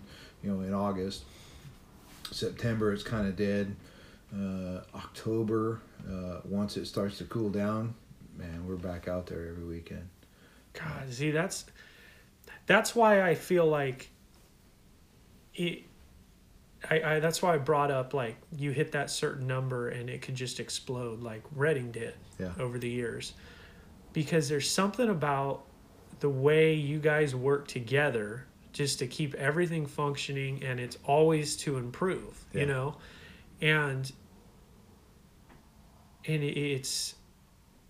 it's like you don't see any of that side bullshit that you see everywhere else. There's always someone out there most of the year, and they don't, they like you said, they grab a weed eater and just go to work if they're gonna stay there for 3 weeks because it's beautiful and it's a good time to be out there. They do something. It's not, oh, that's not fair, Joe Schmo did this and that and I did this, and there's no arguments between it. It's just nobody gets a big head and says, no, I don't want to add that because it wasn't my idea, and you see that at so many other places. It's actually great to be part of that club because of it. I've been the president now for 4 years. I don't get offended if I put up an idea and everybody shoots it down because I'm an idiot. I don't get offended. I really don't care. If somebody else comes up with a great idea, so what? Let's do it. Let's have fun. Let's enjoy improving our property. Let's enjoy hosting all of our friends that are coming in from out of town to come shoot our tournament, and that's the bottom line for us. If this helps, great, it helps. It's like the Bud Shootout money. The format wasn't great for everybody. It was great for the freestylers, but everybody else kind of suffered and wouldn't pay.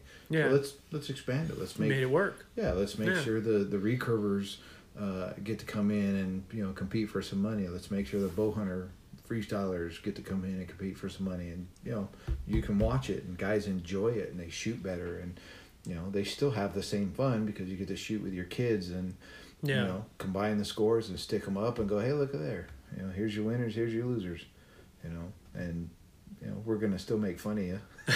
Oh, for sure. Somebody's gonna do something dumb. Somebody's gonna shoot the wrong arrow or carry in your kid's arrow and try to draw it back, and somebody's gonna see it. It's my favorite is any time I've ever been in any little shoot off for something there for a tie score, or Tim, you've got Donnie always stands out there and goes, oh, hold on, let me get those, let me clear the air for your satellites or whatever, get your satellites to adjust your bow or whatever nonsense he yells at us, but it just cracks me up every time. Yep. And hey, that's more of the fun. And it's we had the jug shoot a couple years ago, and had a couple of kids that were still trying to shoot it, and we're handcuffing the poor guys that are trying to beat a kid, make their jug swing a little bit. Why not? How many members do you guys have right now? We have, I think, 75 or 80 head of household. That's head of household. What's head of household? What do you mean? Okay, so I'm a club member. I'm one head of household, so me, my wife, and my 3 kids aren't counted. It's just me as a head of household. Oh, so realistically, you guys we've got well over 100 members. Oh yeah, we've if you take every head of household and at least double it because of spouses, and then a lot of them that are in their 40s and under have kids that are out there, on a regular basis or part of the club, So you start adding those numbers. Mm-hmm. See, that's why I think, man, you guys got something that can. Yeah. Oh man, it can jump big. Like I said, if you get a year or two where those numbers just go up, you should start looking into adding quick. Yeah. And Well, at least being prepared for it, because Yeah. again, this year, if we get the weather like we all hope we get the weather, and people come in droves, we'll be, we'll at least have a plan. That way, if everybody goes, you know what, we need to put some more targets, or we got to find a way to, accommodate 450 shooters. Mm-hmm. Here's a suggestion. This is how we can do it.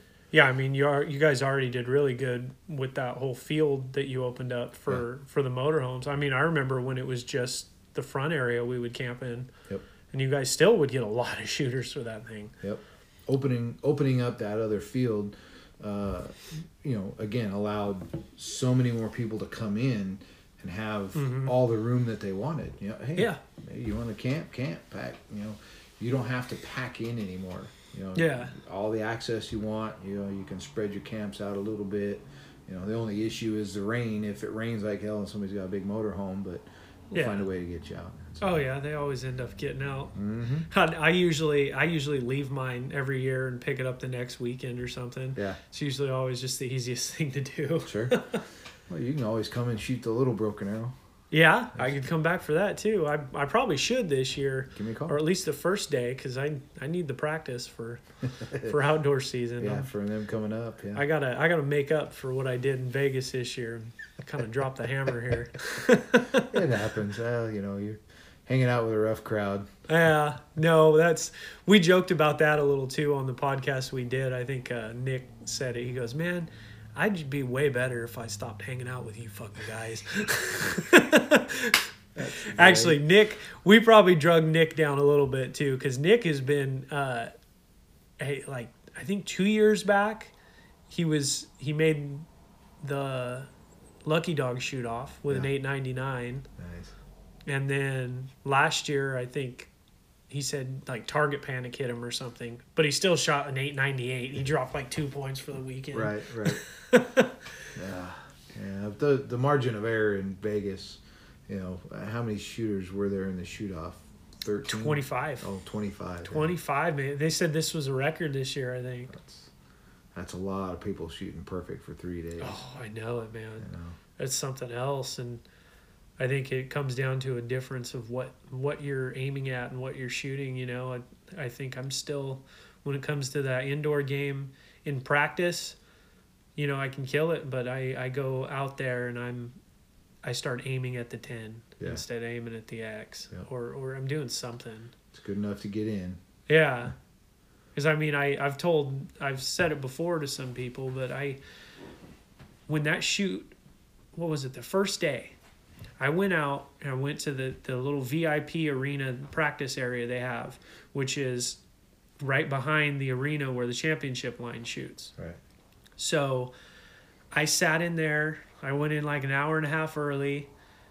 I shot a 326X. I was like, all right, let's go play. And walked out to the arena, and I made it 3 rounds before I dropped a 9. Yeah. And I'm like, dude, this is ridiculous. Yeah. Just ridiculous. It was a whole different shot, whole different game, man. I'm like, it's amazing how bad the head gets in the way. Oh, yeah. It really is. Yeah. It's horrible. Yeah.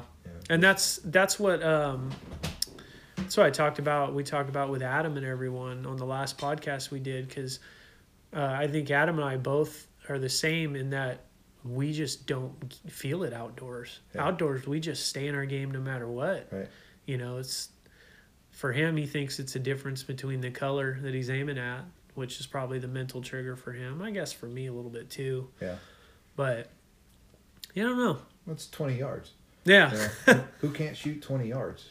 Right. And even a bow hunter freestyler, it's 20 yards. I can drive tacks at 20 yards. Yeah. But you put me in that scenario where, it's 20 yards, but yet that guy's driving tacks. Oh, shit. Now I got to drive tacks. Yeah. Oh, crap. Look, a damn 9. Third shot, Yeah. Whatever. Well, and we were talking about it too, like that 10 ring is basically your 20-yard orange dot. Yeah. And we can sit there all day and never miss that orange dot. Yeah.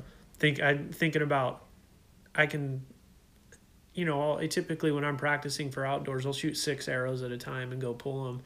And I know at 20 yards I can put 6 arrows in a dot, go pull them, put another 6 in, go pull them, and do it one more time. And I'm like, I basically just shot a Vegas round. Right. Like, what the hell am I doing? Mm-hmm. Yep. It's just, I'm gonna focus on outdoor right now, and I'll check back in on that a little later. Get some advice from Riku, and other guys who made it happen. It's that mental game, and you know that it actually comes to the same when you're shooting outdoors too. Yeah, it does. As you're creeping your way up towards the top of the best of the best, that mental game is really the difference. Yeah, and it's a difference in all. It's a difference in the top of the line golfers and the top of the line, baseball pitchers, and it's that mental game. Yeah. Paul Tedford, when he won Reading last year, I heard him talking about it, and he was like, I shot that whole tournament. I shot however many targets there are, 75 or whatever. He's like, I shot 75 one-arrow tournaments, or 2 or whatever. But he's like, I stepped up to that target, and that first arrow was my first tournament. Yeah. And I wanted to shoot, the best shot I've ever shot in my life. Yeah. I put it in the middle, shot another one. Yep. Started all over, started a new tournament at that same spot, and then moved on to the next target. Yeah. And there's something to be said about that. That's what it comes down to. You have to make sure you don't take that break mentally in the middle. Yeah. And just continue to focus. And, I don't have that desire and drive to focus. I love shooting, and I love shooting good, but my heart, a lot like a lot of other people, is making sure that I'm good enough to where I go deer hunting. Yes. I can put one through the heart and the lungs, and that's always been my drive. Yeah. And, that's what I love about target shooting, is it has made me so much better of a hunter. And I've dragged a few people that I've hunted with out to the archery club, and after the first couple of tournaments, man, their eyes are as big around as a saucepan going, dude, now I know why you do this. Yeah. Yeah, because it makes you it makes you so much better just, off the cuff. You can do it without even thinking about it.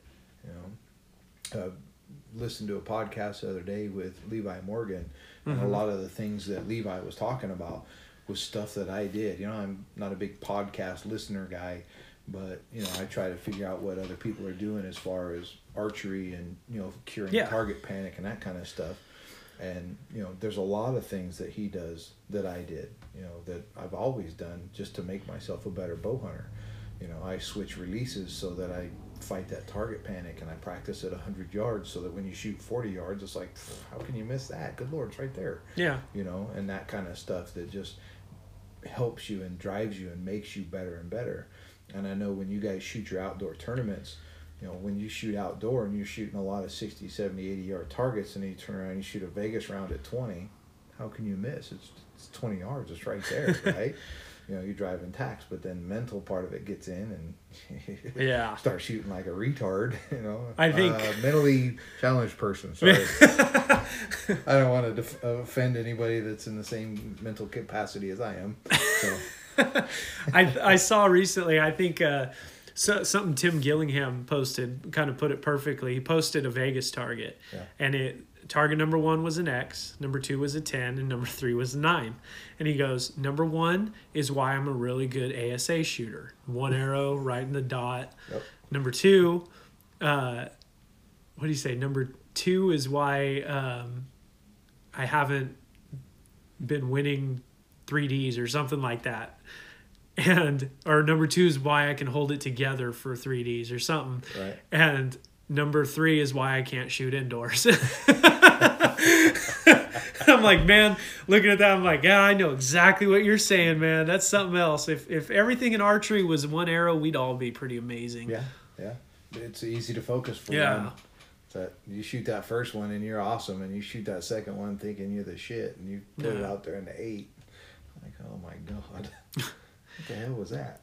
It happens, man. Yep. And what you said, I think, is so important because so many people, I think so many bow hunters can benefit from it. And even if it is just making Woodlake your one shoot you do a year or whatever, you're going to get hooked to where you want to do more, without a doubt. Yep. But it's like I look at it like the number of outdoor tournaments I've done, the angles, the shots I've taken, knowing how well I can hit an orange dot or how close I hit to the center of that dot. Yeah. For me, it relates back like this year when I was elk hunting. I've talked about it before on the podcast, but I had my closest opportunity finally on an elk. And basically some cows came down the hill, saw a big elk way behind them, like 200-300 yards. Yeah. Figured he's coming down. The cows saw us and just kept going. And we're on a trail waiting. And I'm like, my God, any minute, because I'm seeing more and more cows coming. I'm like, any minute, this big-ass bull is going to walk out. And I'm going to have a 20-yard shot on him. And, my heart's pounding, and I'm super anxious and excited for it. But at the same time, I'm like, I'm super nervous, but I know I'm going to kill this thing right now. Yeah. I know no matter what, I'm going to put my pin where I need to put it to kill this thing, and I'm going to get a shot off that kills it. Even if it's a nervous and not my best shot in the world, my experience shooting tournaments, I know I'm capable of making a very ethical kill shot on this animal right now, no matter what I do. And that kind of, I had the excitement of getting ready for this shot, but I also was calm on that other side, not going out there like a new bow hunter who just practices in his yard and is like, am I going to be able to keep it on this animal at 40 yards or whatever, Yeah. For me, it's just that I would have felt the same way at 50 or 60. And in fact, if I was farther away, knowing that the animal wasn't seeing me and I had time, like that was a shot where I knew he was going to see me quick and I had a quick shot to take. Right. But knowing I'm farther away and I have time and I can take my time and make a good shot too, for me would be a benefit. Yeah. But it all relates back to where it all started. And it's just getting at outdoor shoots and getting the experience in, whether you've got your first target bow, whether it's your kids that you want to hunt with you or someone, everybody needs to get out. And because there's something to be said when hey, wait a minute, I can almost hit that orange dot every time, or I can keep it in that 10 ring every time. I can kill this animal. Yep. And that's, I have some people, because me and my wife were leaders in 4-H and had a lot of 4-H parents and kids wanting to come out and shoot tournaments, and we're getting ready to take it over again. And I always tell them, look, just come out. Yeah. Just come out. The rules will be explained. We'll put you with a group that, is experienced and understand how the rules, and they'll help teach you, where to go and how to shoot. That's the easy part. Getting you there is the hard part. Once you get there, you'll stay. You'll shoot and come back. And we've dragged a handful of our 4-H kids out there with their families. Now, it was just the kid that was shooting. Now the parents both have bows and they're hanging out shooting.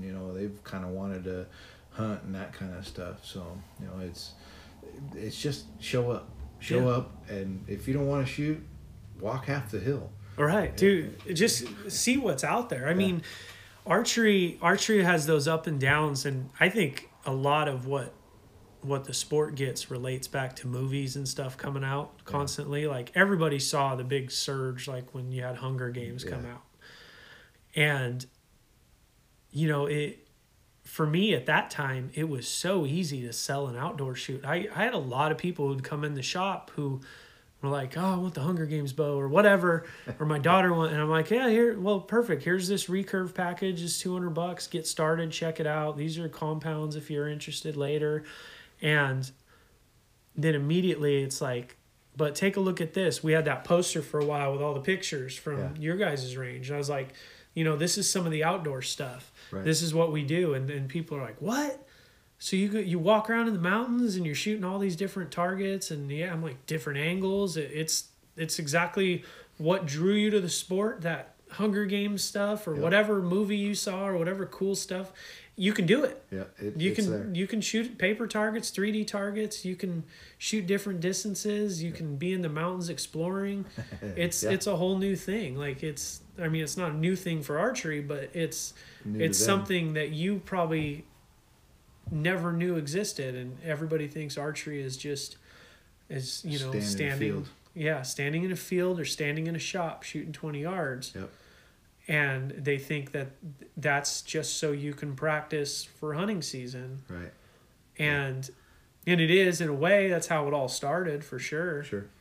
But I've been wanting for a while now, I've been wanting to bring someone along who can really take really good pictures and videos of different shoots throughout the year. Yeah. And I just want to put together a big video that could be playing on the loop at the shop. Cool. On one of the TVs, showing all the outdoor shoots and what all is there. Right. I mean, seeing a group of 200 to 1,800 up in Redding, like all these different groups of people at all these ranges, and knowing you're going to be shooting with a lot of people and have a fun weekend. I think more people need to know about it, for sure. Sure. Because it still blows me away how many people don't.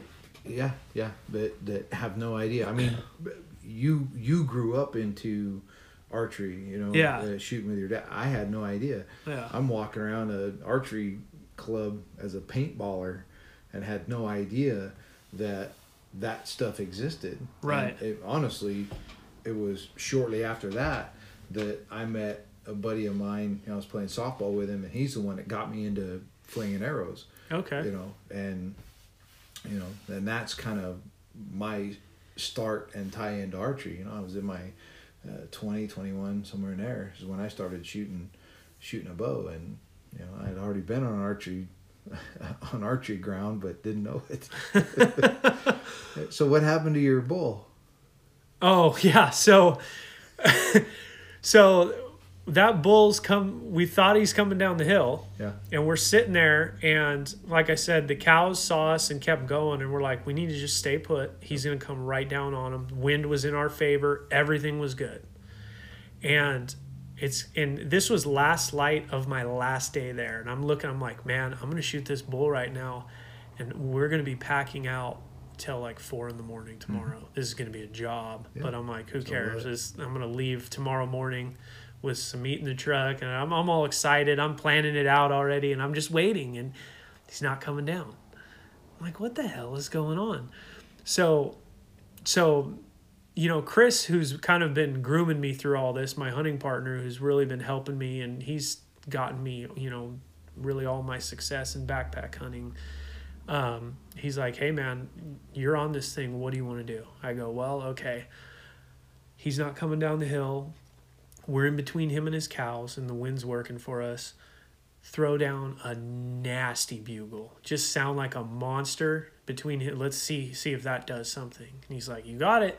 He threw out a big old bugle. We had some sheds we had found, so we're banging them on the trees and throwing this bugle out. And finally, we get a grunt back, and we're looking up the hill, and we hear the grunt down here. I'm like, what the hell? He was already down the hill past us. And we looked at it for a minute. I'm like, you know what? I bet, even though he didn't smell us, he probably didn't see us, he probably heard those cows dart off, even though he was a few hundred yards away when they saw us. And he was like, oh, fuck these guys. And he went probably another couple 100 yards down and then dropped down the hill where we couldn't see him. Yeah. And he did it right under our nose. We had no idea. It's like, God dang, these 900-pound ninjas. It's funny. It really is funny you say that. And the reason I asked it that way is this past September was my first elk hunt. Oh, okay. And I went up to Montana with those same buddies of mine that are from Reno. Yeah. They've been inviting me for years, and I just couldn't put it together. So this year I finally went. And the thing that stuck out when you were talking is that bull was going to be within 20 yards, and you knew that you were going to get your shot, and you weren't going to miss because of the practice. Right. And I had a bull And I had a big bull, especially for that area, come down. He was above me going east to west. And as he crossed west, he was raking a tree up at about 30 yards from me. And I'm kind of out in the open, but there's a couple of scrub brushes. And when he was making his way, I saw him at 100 yards, and I'm by myself. And I see him coming, and I'm hunkered behind this bush. At that moment, I knew I'm going to kill this bull. I've got this bull, because there's only two places he's going to go. He's going to go above me. I'm going to get a 35-yard shot, or he's going to stop short and come down the hill. Again, the wind is in my favor, and when he comes down the hill, I'll have a shot there at 28 to 32 yards. Yeah. And he ended up, after he raked the bush above, instead of coming above, he backed up and went down where I thought he was going to. But in my inexperience, I drew, and he saw me through the bush and ran out at 40-plus yards. And by the time I got to where I could get a shot on him, he saw, he was looking at me and turned and hit the road and left. But just you were nervous. Yeah. I swear I could hear my arrow bouncing on my rest. Yeah. But at that distance, I practiced and practiced and practiced, and I knew if he just stood there that much longer, I'd have had an arrow in him. Yeah. And he was going to die. Good, nice, ethical shot. He was done. Yeah. And it's just that nervousness was, oh my God, that animal is massive. Yeah. And there he's standing. And that was the nervousness. It wasn't nervous about taking the shot, because shoot it, 30 yards, their vitals look like it's a side, a car door. Oh, yeah. And you just can't miss. And it's that calming effect of, I'm going to kill him because I know where to aim, and I could practically punch my trigger, and even if I miss, I'm only going to miss by half an inch. Right. Half an inch still kills him, and it just didn't work out for either of us, but the feeling is just awesome. And I mean, that was, this first year in Oregon was such an adventure. We did Idaho 2 years ago and got snowed out, and then it came back for deer season. Which I got a buck, when we came back. But when we got into Oregon this year, we got into them every single day. And it was just, it was so, I wouldn't trade any of it for what happened. Every moment was a learning experience for the next moment we would get into them. And for me, it was my first time stalking up on something and needing to be loud, which was kind of weird. My buddy Chris was like, hey, he's like, all right. So he's like, you smell that? I go, what? He goes, smell. I go, oh yeah. He goes, yeah, that's elk. I go, oh my God. Okay. And so we come in a little closer and we can hear him grunting. We hear a little noise, and there's a good little ravine in the bottom with some water running through it. A lot of food for them down there. So we're slowly making our way down. He's 20 yards behind me, and he's cow calling. And then I look back at him, and he's signaling me to, stomp around or whatever, because basically they heard the cow call. They made some noise back. The wind worked for us. They thought we were a cow. Right. So I get to come down loud and get down and crash down there and do whatever, and they're not moving. And that was so weird to me, be crashing down on these animals and they're still staying put. Right. And I'm 10 to 15 yards away, and it is so thick that I cannot see a single one of them. That's nuts. Every now and then I just get a little blur of brown, and I'm like, oh, they're right there, man. And I'm trying to find my spot, trying to find something. Yeah. And he kind of got off in a corner, and I think a spike caught sight of him, and then the whole herd took off. Yeah. And then it was the next day we got into him somewhere else. I got into a standoff with a couple of cows that had a spike behind them, but the cows were 100 yards off. But the place we were standing, we had nothing. We couldn't do anything. We had to stay still. We couldn't move. We couldn't go anywhere, or they would see us. Yeah. And it was a 20, 30-minute standoff, just standing there waiting and making a new plan for the new opportunity to open up. Yeah, those things are so smart and so instinctual. Oh, yeah. They're insane. It was crazy. And yeah, and like what you were saying, like that excitement and those feelings, like for me, when I thought that one was coming down, I was excited thinking about the pack out until 3 or 4 in the morning. Yeah. I was just like, this is going to be fun. This is going to make a good story, man. This is going to be so cool. Because I'd think back like on Idaho. I love, and people who ask me about it too really enjoy the story, about how, drop that buck at 6:30 p.m. and clean them out. And, we hiked it back uphill to the truck, and we didn't get back to my truck till after midnight. Right. And it was just...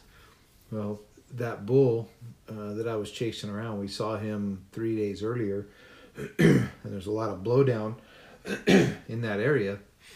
And my buddy, as we're coming off the top, there's another hunter up there, and we didn't want to mess him up, so we turned and we started coming back down. And I'm talking, we're almost at 9,000 feet, and we're on the ridge line between this treed area to the right and bare ground to the left. But shit, you're talking, 600-800 feet down sloping, and I see him walking in the meadow to the right on the bottom side of the trees, and I said, hey, stop, look.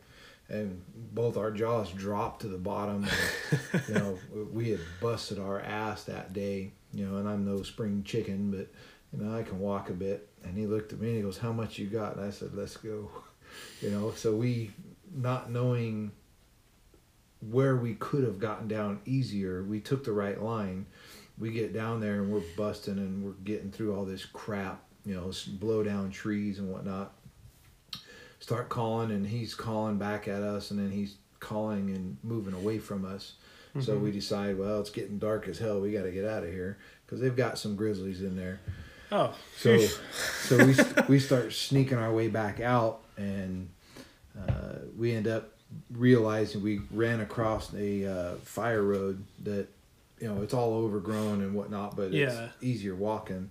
So we ended up walking out the fire road to the fence and then back up the ridge line, which took us about a mile out of the way, but nonetheless we got there a little bit easier. Yeah. But no, it was an adventure. It was a great time. Yeah, that's what it's about, man. Yeah. And it's that time in the woods with a bow you can't beat it. I do encourage anybody that's a bow hunter, show up at your tournaments, because not only do you get better as a bow hunter, but you meet people that hey, I go elk hunting in Montana. Oh, well, I've never gone. Well, I always go alone. Well, you want company? Yeah, I can never get anybody. You start running into people like that, people that specialize in pig hunting, and that's all they want to do is go kill a pig and chase hogs around or blacktail deer. Me, I'm a whitetail hunter. Hey, you want to learn to whitetail hunt? I can teach you. That's my passion. I absolutely love trying to outsmart a whitetail deer with a stick and a string sitting in a tree. That shit I just love it. Yeah. They're so smart. They're so instinctual with their nose, much like an elk. The only thing about them is you don't have to chase them up, the top of nowhere. Right. And they get into the rut and they start playing their games and cutting this trail and cutting that trail, and some years you have great success and some years you don't, but you can glean information sitting at a campfire, at any tournament. All you gotta do is go find them. Like your buddy that is taking you on your elk hunts. You just find them. Go talk to him, and because does he shoot tournaments? He did for a while. So he's actually my wife's cousin. So when her and I first were dating, he came down to visit. They all, his wife is her cousin. So they all came to visit Grandma, and he had a bow. It was recently new to bow hunting, like an old Bowtech Admiral, I think it was. Yep. And he showed up and went to the shop and shot a little, and we got to know each other more. And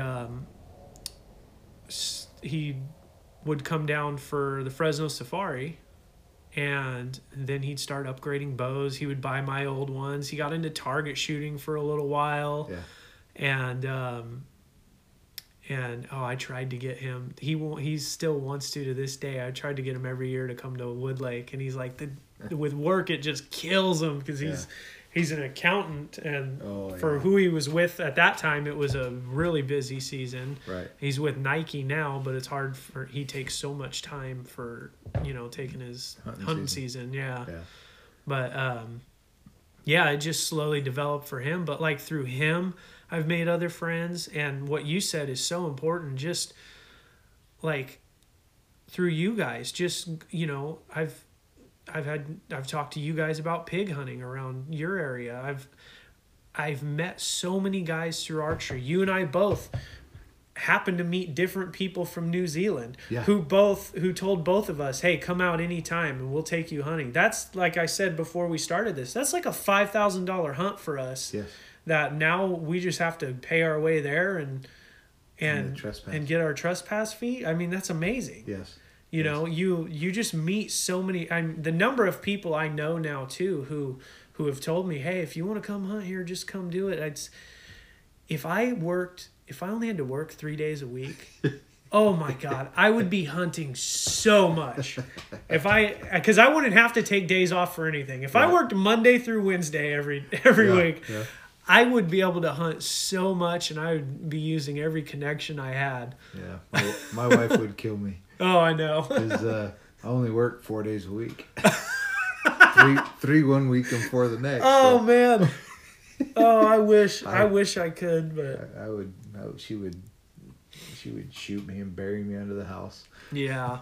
Because the grass would be so tall, she'd just throw me in the grass. Well, and that's what's hard for me too, man. If it was only hunting for me, I would be year round finding somewhere to hunt. Yeah. But with everything I want to do for target archery too, it's it goes back to, like I was telling you before with Riku. He's out there in New Zealand, and he just podiumed in Vegas. I mean, he is the perfect example of what it takes, because he's got a day job in construction. Yeah. You know, and he wants to be the next level. I'm sure he wants to only shoot a bow for a living. Right. Which he's probably way, way closer now than he's ever been, if he's not already there. We'll find out when I talk to him. But, you know, his story is, for him, he reached out to me because he was already friends with Adam and some of the guys, and he was shooting Carbon Craft when he heard a couple of my podcasts. Right. And he's like, hey, man, I think I got something to talk to you about. And I'm like, okay. And he comes on, and we talked about hunting in New Zealand and everything else. And he's like, yeah, so last year was my first year in Vegas, and he showed up, and I think he said he shot an 899 or an 898. Yeah. I'm like, dude, that's amazing for your first year. And he's like, well, he's like, you know, I'm really dedicated to this. I really want this. And I'm like, how do you juggle that? Because that's what I'm going through, you know, trying to find the time to shoot. You know, I like working out too. I want to stay fit and all that stuff. He's like, man, well, I get up at about 3 a.m. every morning, and I shoot for 2 hours, and then I go to work, and I come home, and the rest of the day is for the family. Yeah. I'm like, dude, that is crazy. That's the dedication. I can't even get up at 4 to work out for 40 minutes. And like, so I looked at it, and I'm like, you know, I have to come up with the same kind of thing that works for me. So what had been working lately is I would just work out at night after my kid went to bed, and try to shoot when I got off of work before I was able to pick her up from school for an hour or two. Because she was in all the after school stuff, so you usually can't get her till 5:30 anyways. Right. Or I get her and take her to shoot like I did yesterday. And then when she goes to bed, I just stay up until I'm done with my time at the gym or whatever, because it's the same thing. I'm getting the same amount of sleep, so that kind of worked. But well, I'll give one shout out, Heath Miller. Yeah. Okay, Heath won Vegas 3 years ago, 4, somewhere in there, in the Bowhunter Freestyle. That's right. God. Yeah. So, you know, Heath and I, we got to know each other up in Bakersfield. Uh-huh. He showed up one year had nobody to shoot with, jumped into my group. Well, my group consisted of me and my wife and, 5 of my kids. So everybody assumed he was my oldest kid. So, I love Heath to death. He's a great kid. Shit, he's in his 30s. But yeah. So Heath was shooting at the shop down in Arroyo Grande, I think.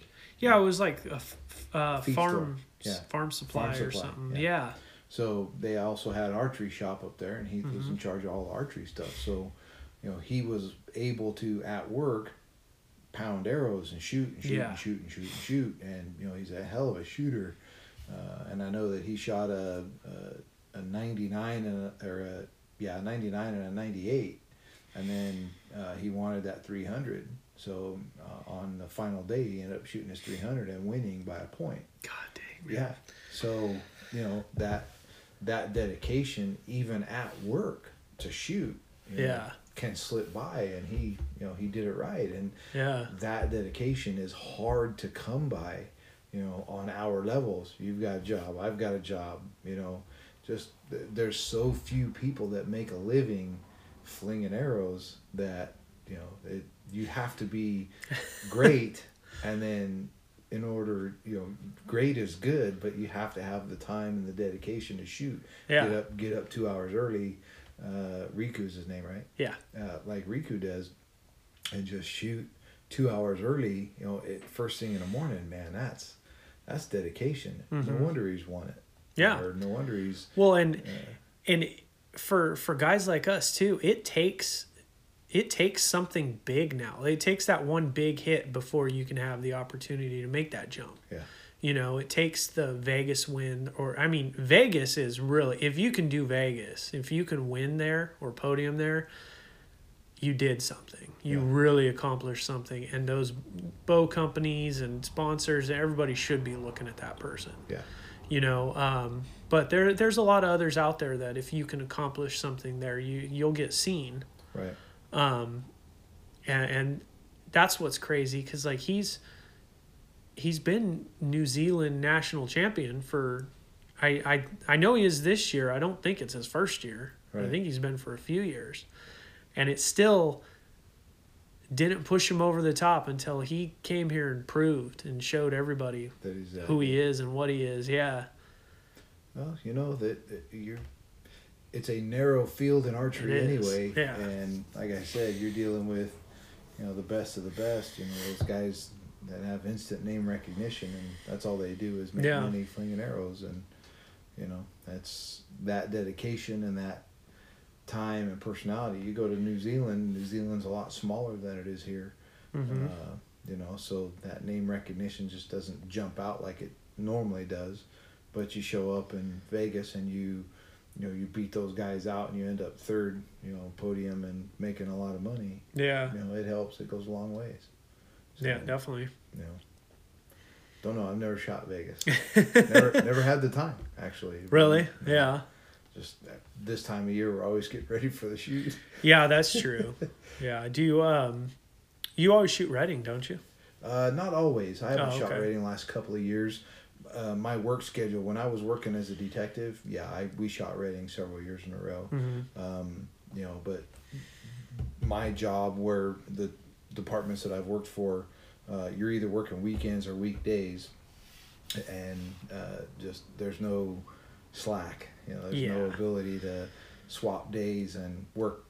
Don't work this and work that, and then Redding being so far, and then having to bail on Thursday so you can shoot Friday, Saturday, Sunday, and then you get done so late Sunday, grabbing everything and then bailing to get home so I could be back to work at 5 a.m. It's near impossible. So, when I was a detective, it was easier. I could take Thursday, Friday, and then Monday off, and then scoot back nice and easy, But I haven't shot it in a couple of years. Most of my kids have shot it. They love it. Yeah.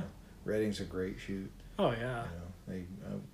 I've shot it a couple of times when it was 2 days. I wouldn't do it again. If they went back to 2 days, I'd never go. But now that it's 3, it's a lot better format. It's easier on kids. They can shoot it a lot easier. And with the numbers of competitors they're at now, I I can't ever imagine it's even possible for them to go back to 2 days. Yeah, no. It couldn't be. Because now I watch too, like the first year it was 3 days. Dude, we got done shooting every day at like 1 o'clock. Yeah. And then since then it's gone up another 400 or 500 shooters still. Yeah. So now it's to the point where on a good weekend, depending on where you start, we'll typically be done every day between 2 and 3:30. Yeah, that's about when. Which typically. Yeah, which isn't too bad. No. Really. Mm. It's a pretty, it's shorter than most 42 target days are. Sure. So it's a lot of, shoot and wait. A lot of Shoot waiting, and yeah. wait. But, it comes back to, you're going to Reading, you know what Reading is. You know, all Mm-hmm. you're going to do is sit there and wait for, the hours. Some targets are a lot longer, double up on Bigfoot and then spread back out. Yeah. And all that stuff. It's really no big deal as long as you're prepared for it. yeah. Reading's a fun shoot. I love shooting Fresno. Fresno's a good shoot. Oh yeah. Lodi's a good shoot. Madera's got a good range. I've shot Frisco. I've shot Santa Ynez, San Diego, Santa Clarita. Yeah, so I got a chance to shoot a lot of ranges with police and fire games. Oh, okay. Because they bounce around to other ranges and whatnot. That's cool. Yeah. So, it's a fun format. Get to shoot Reno, a couple other places. That's awesome. Yeah, I mean, we've shot when I was younger, when we first got into it, I think it was the Oakland turkey shoot was the first outdoor shoot I ever went to, Yeah. and we were immediately hooked. My dad and I, of course. Yeah. And we did pretty much everything the state had to offer up and down. So we did almost every range. I think San Diego was probably one of them. The only ones we never made it to. Yeah. But now, now it's basically it's Wood Lake and our outlaw stuff for me, and Sure. leading into Reading. Right. And I definitely have to be more realistic with what we do for family time and stuff like that too. Oh, yeah. So. Yeah. Well, a couple of years ago, we went, the wife and I and all of my kids went to Washington, D.C. for the World Police and Fire Games. They were in D.C. And it was 3 days of shooting broke up by one day. You shoot 2 days, and then there was a day break, and then you shoot another. That's cool. Which was a great, you shoot a field round, you shoot an unmarked 3D, and you shoot a 900 round. And, you get the gamut, you get the differences, and you get to meet a lot of different people. Like when I was talking earlier about meeting Rod Gribble from New Zealand, I met his buddies at Fresno a couple months before. I got to meet Rod, just great people. Yeah. So coming up in 2021 is the World Games in Rotterdam, Holland. Oh, nice. Yeah. And knowing how they run their competitions and wanting to go to Europe, because my daughter's over in Ramstein, Germany, we'll probably go. Oh, cool. Yeah. So you remember Tony? Yeah. Yeah. Oh, yeah. She's in Germany. How cool. Yeah. She's actually trying to get their archery course opened back up over there on the base. It's been closed because nobody uses it and shoots it. And I'm surprised it's closed. Archery's so big in Europe. Yep. Everywhere else, it's such a big thing and so nationally supported. yes. You know?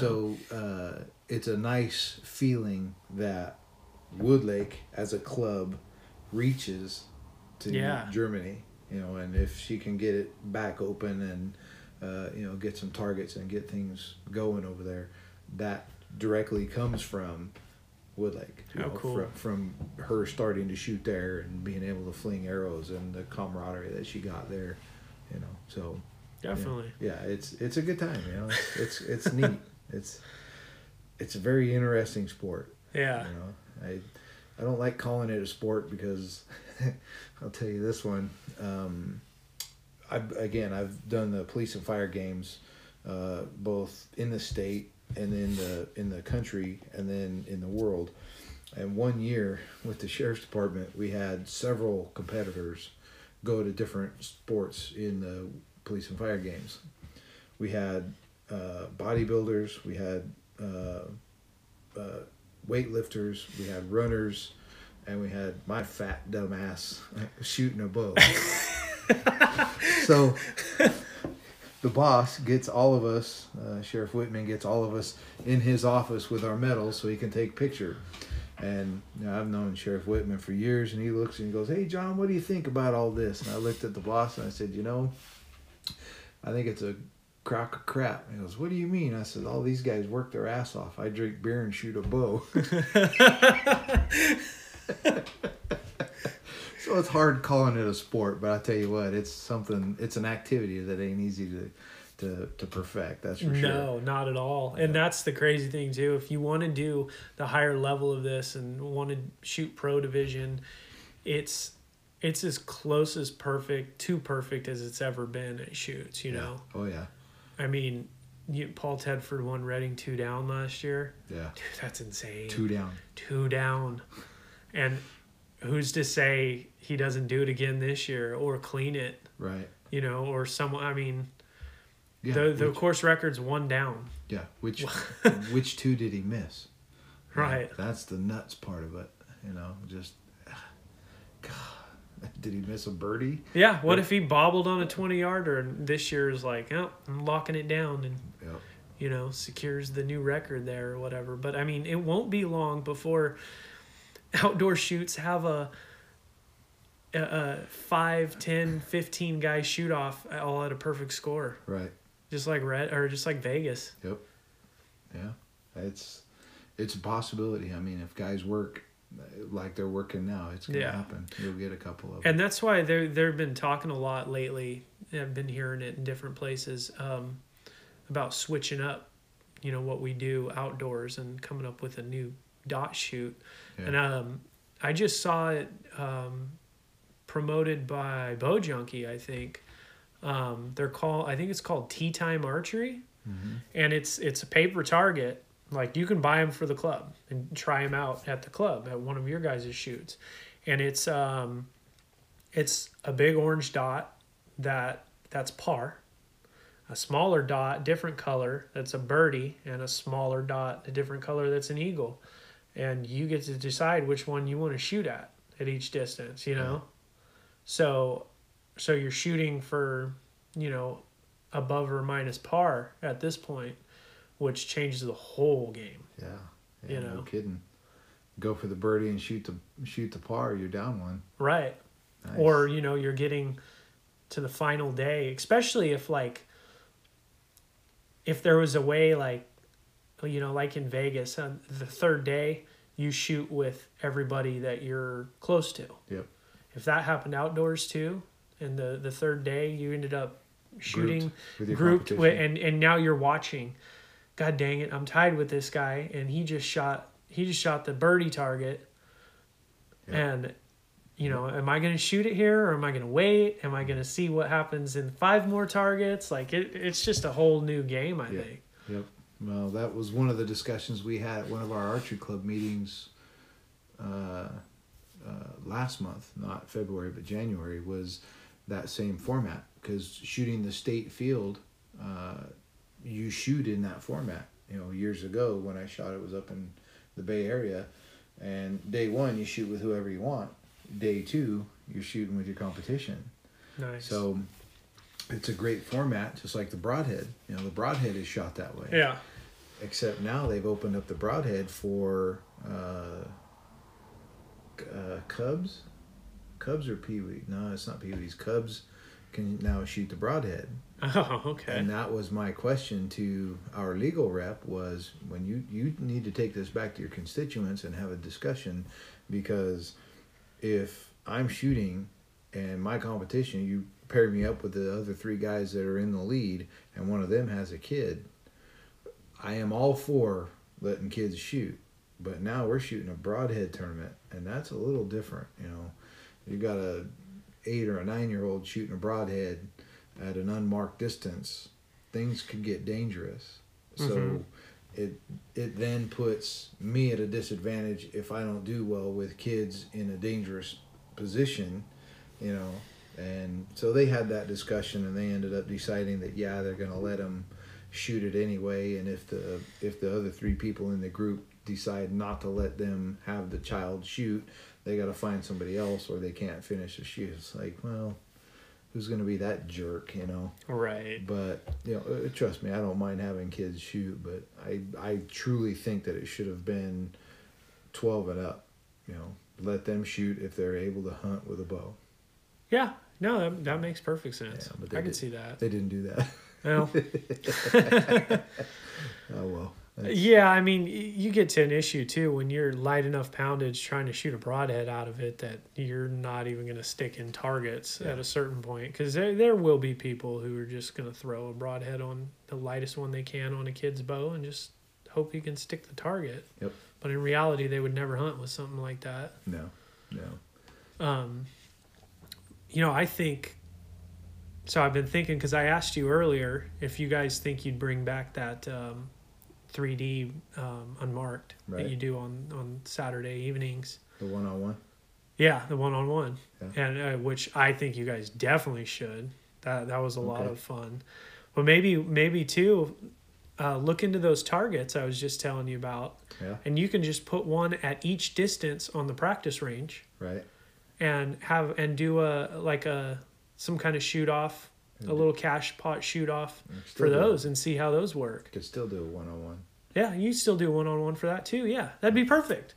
Blind draw one-on-one, and you stand and you start at 10 yards, and you know, the guy number 1 shoots his par, and someone else steps up and shoots the birdie and wins it. Yep. And then you move on, and then then by the time this is over, you're standing at 70 yards deciding what you're going to shoot at. I think it could be really cool. Huh. I'll get the name of the targets. I'll take a look. Yeah. See if we can incorporate it. If not this year, maybe next year. Yeah, because from what it looks like you just, from the company, you just order their paper targets. Yeah. It looks like that's all it is, which is kind of cool because I think their par dot it looks to me like it's the regular orange dot size. Standard dot for that distance. Yeah. But so before we wrap up, what do you think about? You think you guys can pull those 3Ds back out and do that this year? You know what? I think it'd be fun. It's a possibility. What I'll do when I leave is I'll hit up Ricky. Obviously, this time of year I'm working weekends because I've changed jobs. But I'll hit up Ricky, and as long as I've got someone that can run it, as soon as we break from the morning and have everybody go up and shoot. All I need is somebody that can take money and run it. It's perfect. Not that hard to do, and it's a good shoot. I like the one-on-one stuff. Yeah. You know, we'll put a couple of targets up, and we can put 6 or 8 of them up, and that's all you need. Yeah. You know, the only issue is if we get too many people and people get off the hill late, it's a little bit too dark. That's what I was gonna say. I think that's probably what I figured was stopping you guys from doing it for a few years, because as those numbers go up and you got a lot of shooters, there's people who are getting off at 4 o'clock to 5 o'clock, depending on how long they stop at each snack bar and all the clouts and stuff like that. Snack bars, man, we just get rid of them. No, don't do that, man. I overeat way too much at that shoot. Yeah, everybody should. No, it's something that we could do. It's not that hard because all you do is you just tell everybody, look, we're going to have a one-on-one shoot. We're going to start it at 3:30, rain or shine. People are done or not done. Doesn't matter. We're going to do a one-on-one. Mm-hmm. We'll have a sign up right over there, and we just got to announce it and make sure people know and show up. Yeah. Yeah. Because I think it was always cool, too, because a lot of bow hunters won that. Yeah. Because they always feel, too, like they can gain their advantage on guessing that yardage. Yep. And, it worked out good. Yeah. Or if anything, because you guys just kind of did it sideways there in the practice range, which was, never more than, 50 yards? Yeah. Yeah, I think our longest one was 50 or 48 or something in there. Yeah. Yep. So it probably wouldn't even be too hard to make sure you've got a light on that end if you had to shoot when it was getting dark too. It could be doable, I think, but Yeah, it makes possible. it even harder to judge the yardage. yeah, that's a tough part. Yeah. I mean, you guys have great lighting in that thing at night too for the practice range, because I've shot there pretty late at night a lot of times. Yeah, with just the lights that we have there at the practice range, you can shoot 40 yards fairly easy. Mm-hmm. You know, it's pretty well lit up. If somebody's really dying to try to sight in and they showed up late and they got, you know, a problem, yeah, you can shoot 40 yards pretty easy. Yeah. It'd be a little tough to, like you said, judge your yardage, especially side to side instead of with the 40-yard practice butt. But yeah, hey, we got plenty of targets. We'll give it a shot. Cool. I'll see if I can get someone to do the one-on-one. Yeah, that would be really cool. If I was off the hill early enough, I would help. But I'm sure I'll be one of those last guys off the hill too, because I mess around at every one of your guys' clout shoots. Nah, you'll want to shoot it, so yeah, we'll get you in it. Cool. All right, man. Well, I think that's a good way to wrap up. We kind of went over everything, and we'll put this out there everywhere I can. And I hope we break the record of attendance out there. I hope so too, man. Come on out and enjoy the shoot. You're one of the people that know best how our shoot runs and how fun it is. So, just drag as many people as you can out, and we'll just have a good time. It's all that matters. As much as I'd love to see it explode, at the same time, I feel like it's our like the Valley Archers. It's our little hidden secret. Like, everybody loves it. Yep. Keep loving it. You know. Truly, through that tournament is how I've got to know you and Tim and Adam and so many of the other guys. You know, that's how I know you. You know, I see you at other shoots and shake your hand, give you a hug, but that shoot I spend a little extra time farting around on Friday and Saturday nights and say hi, and you know, it's like good old friends. That's all it is. Yep. It's a good time for everyone. Absolutely. Bring the whole family, everybody. Come on out.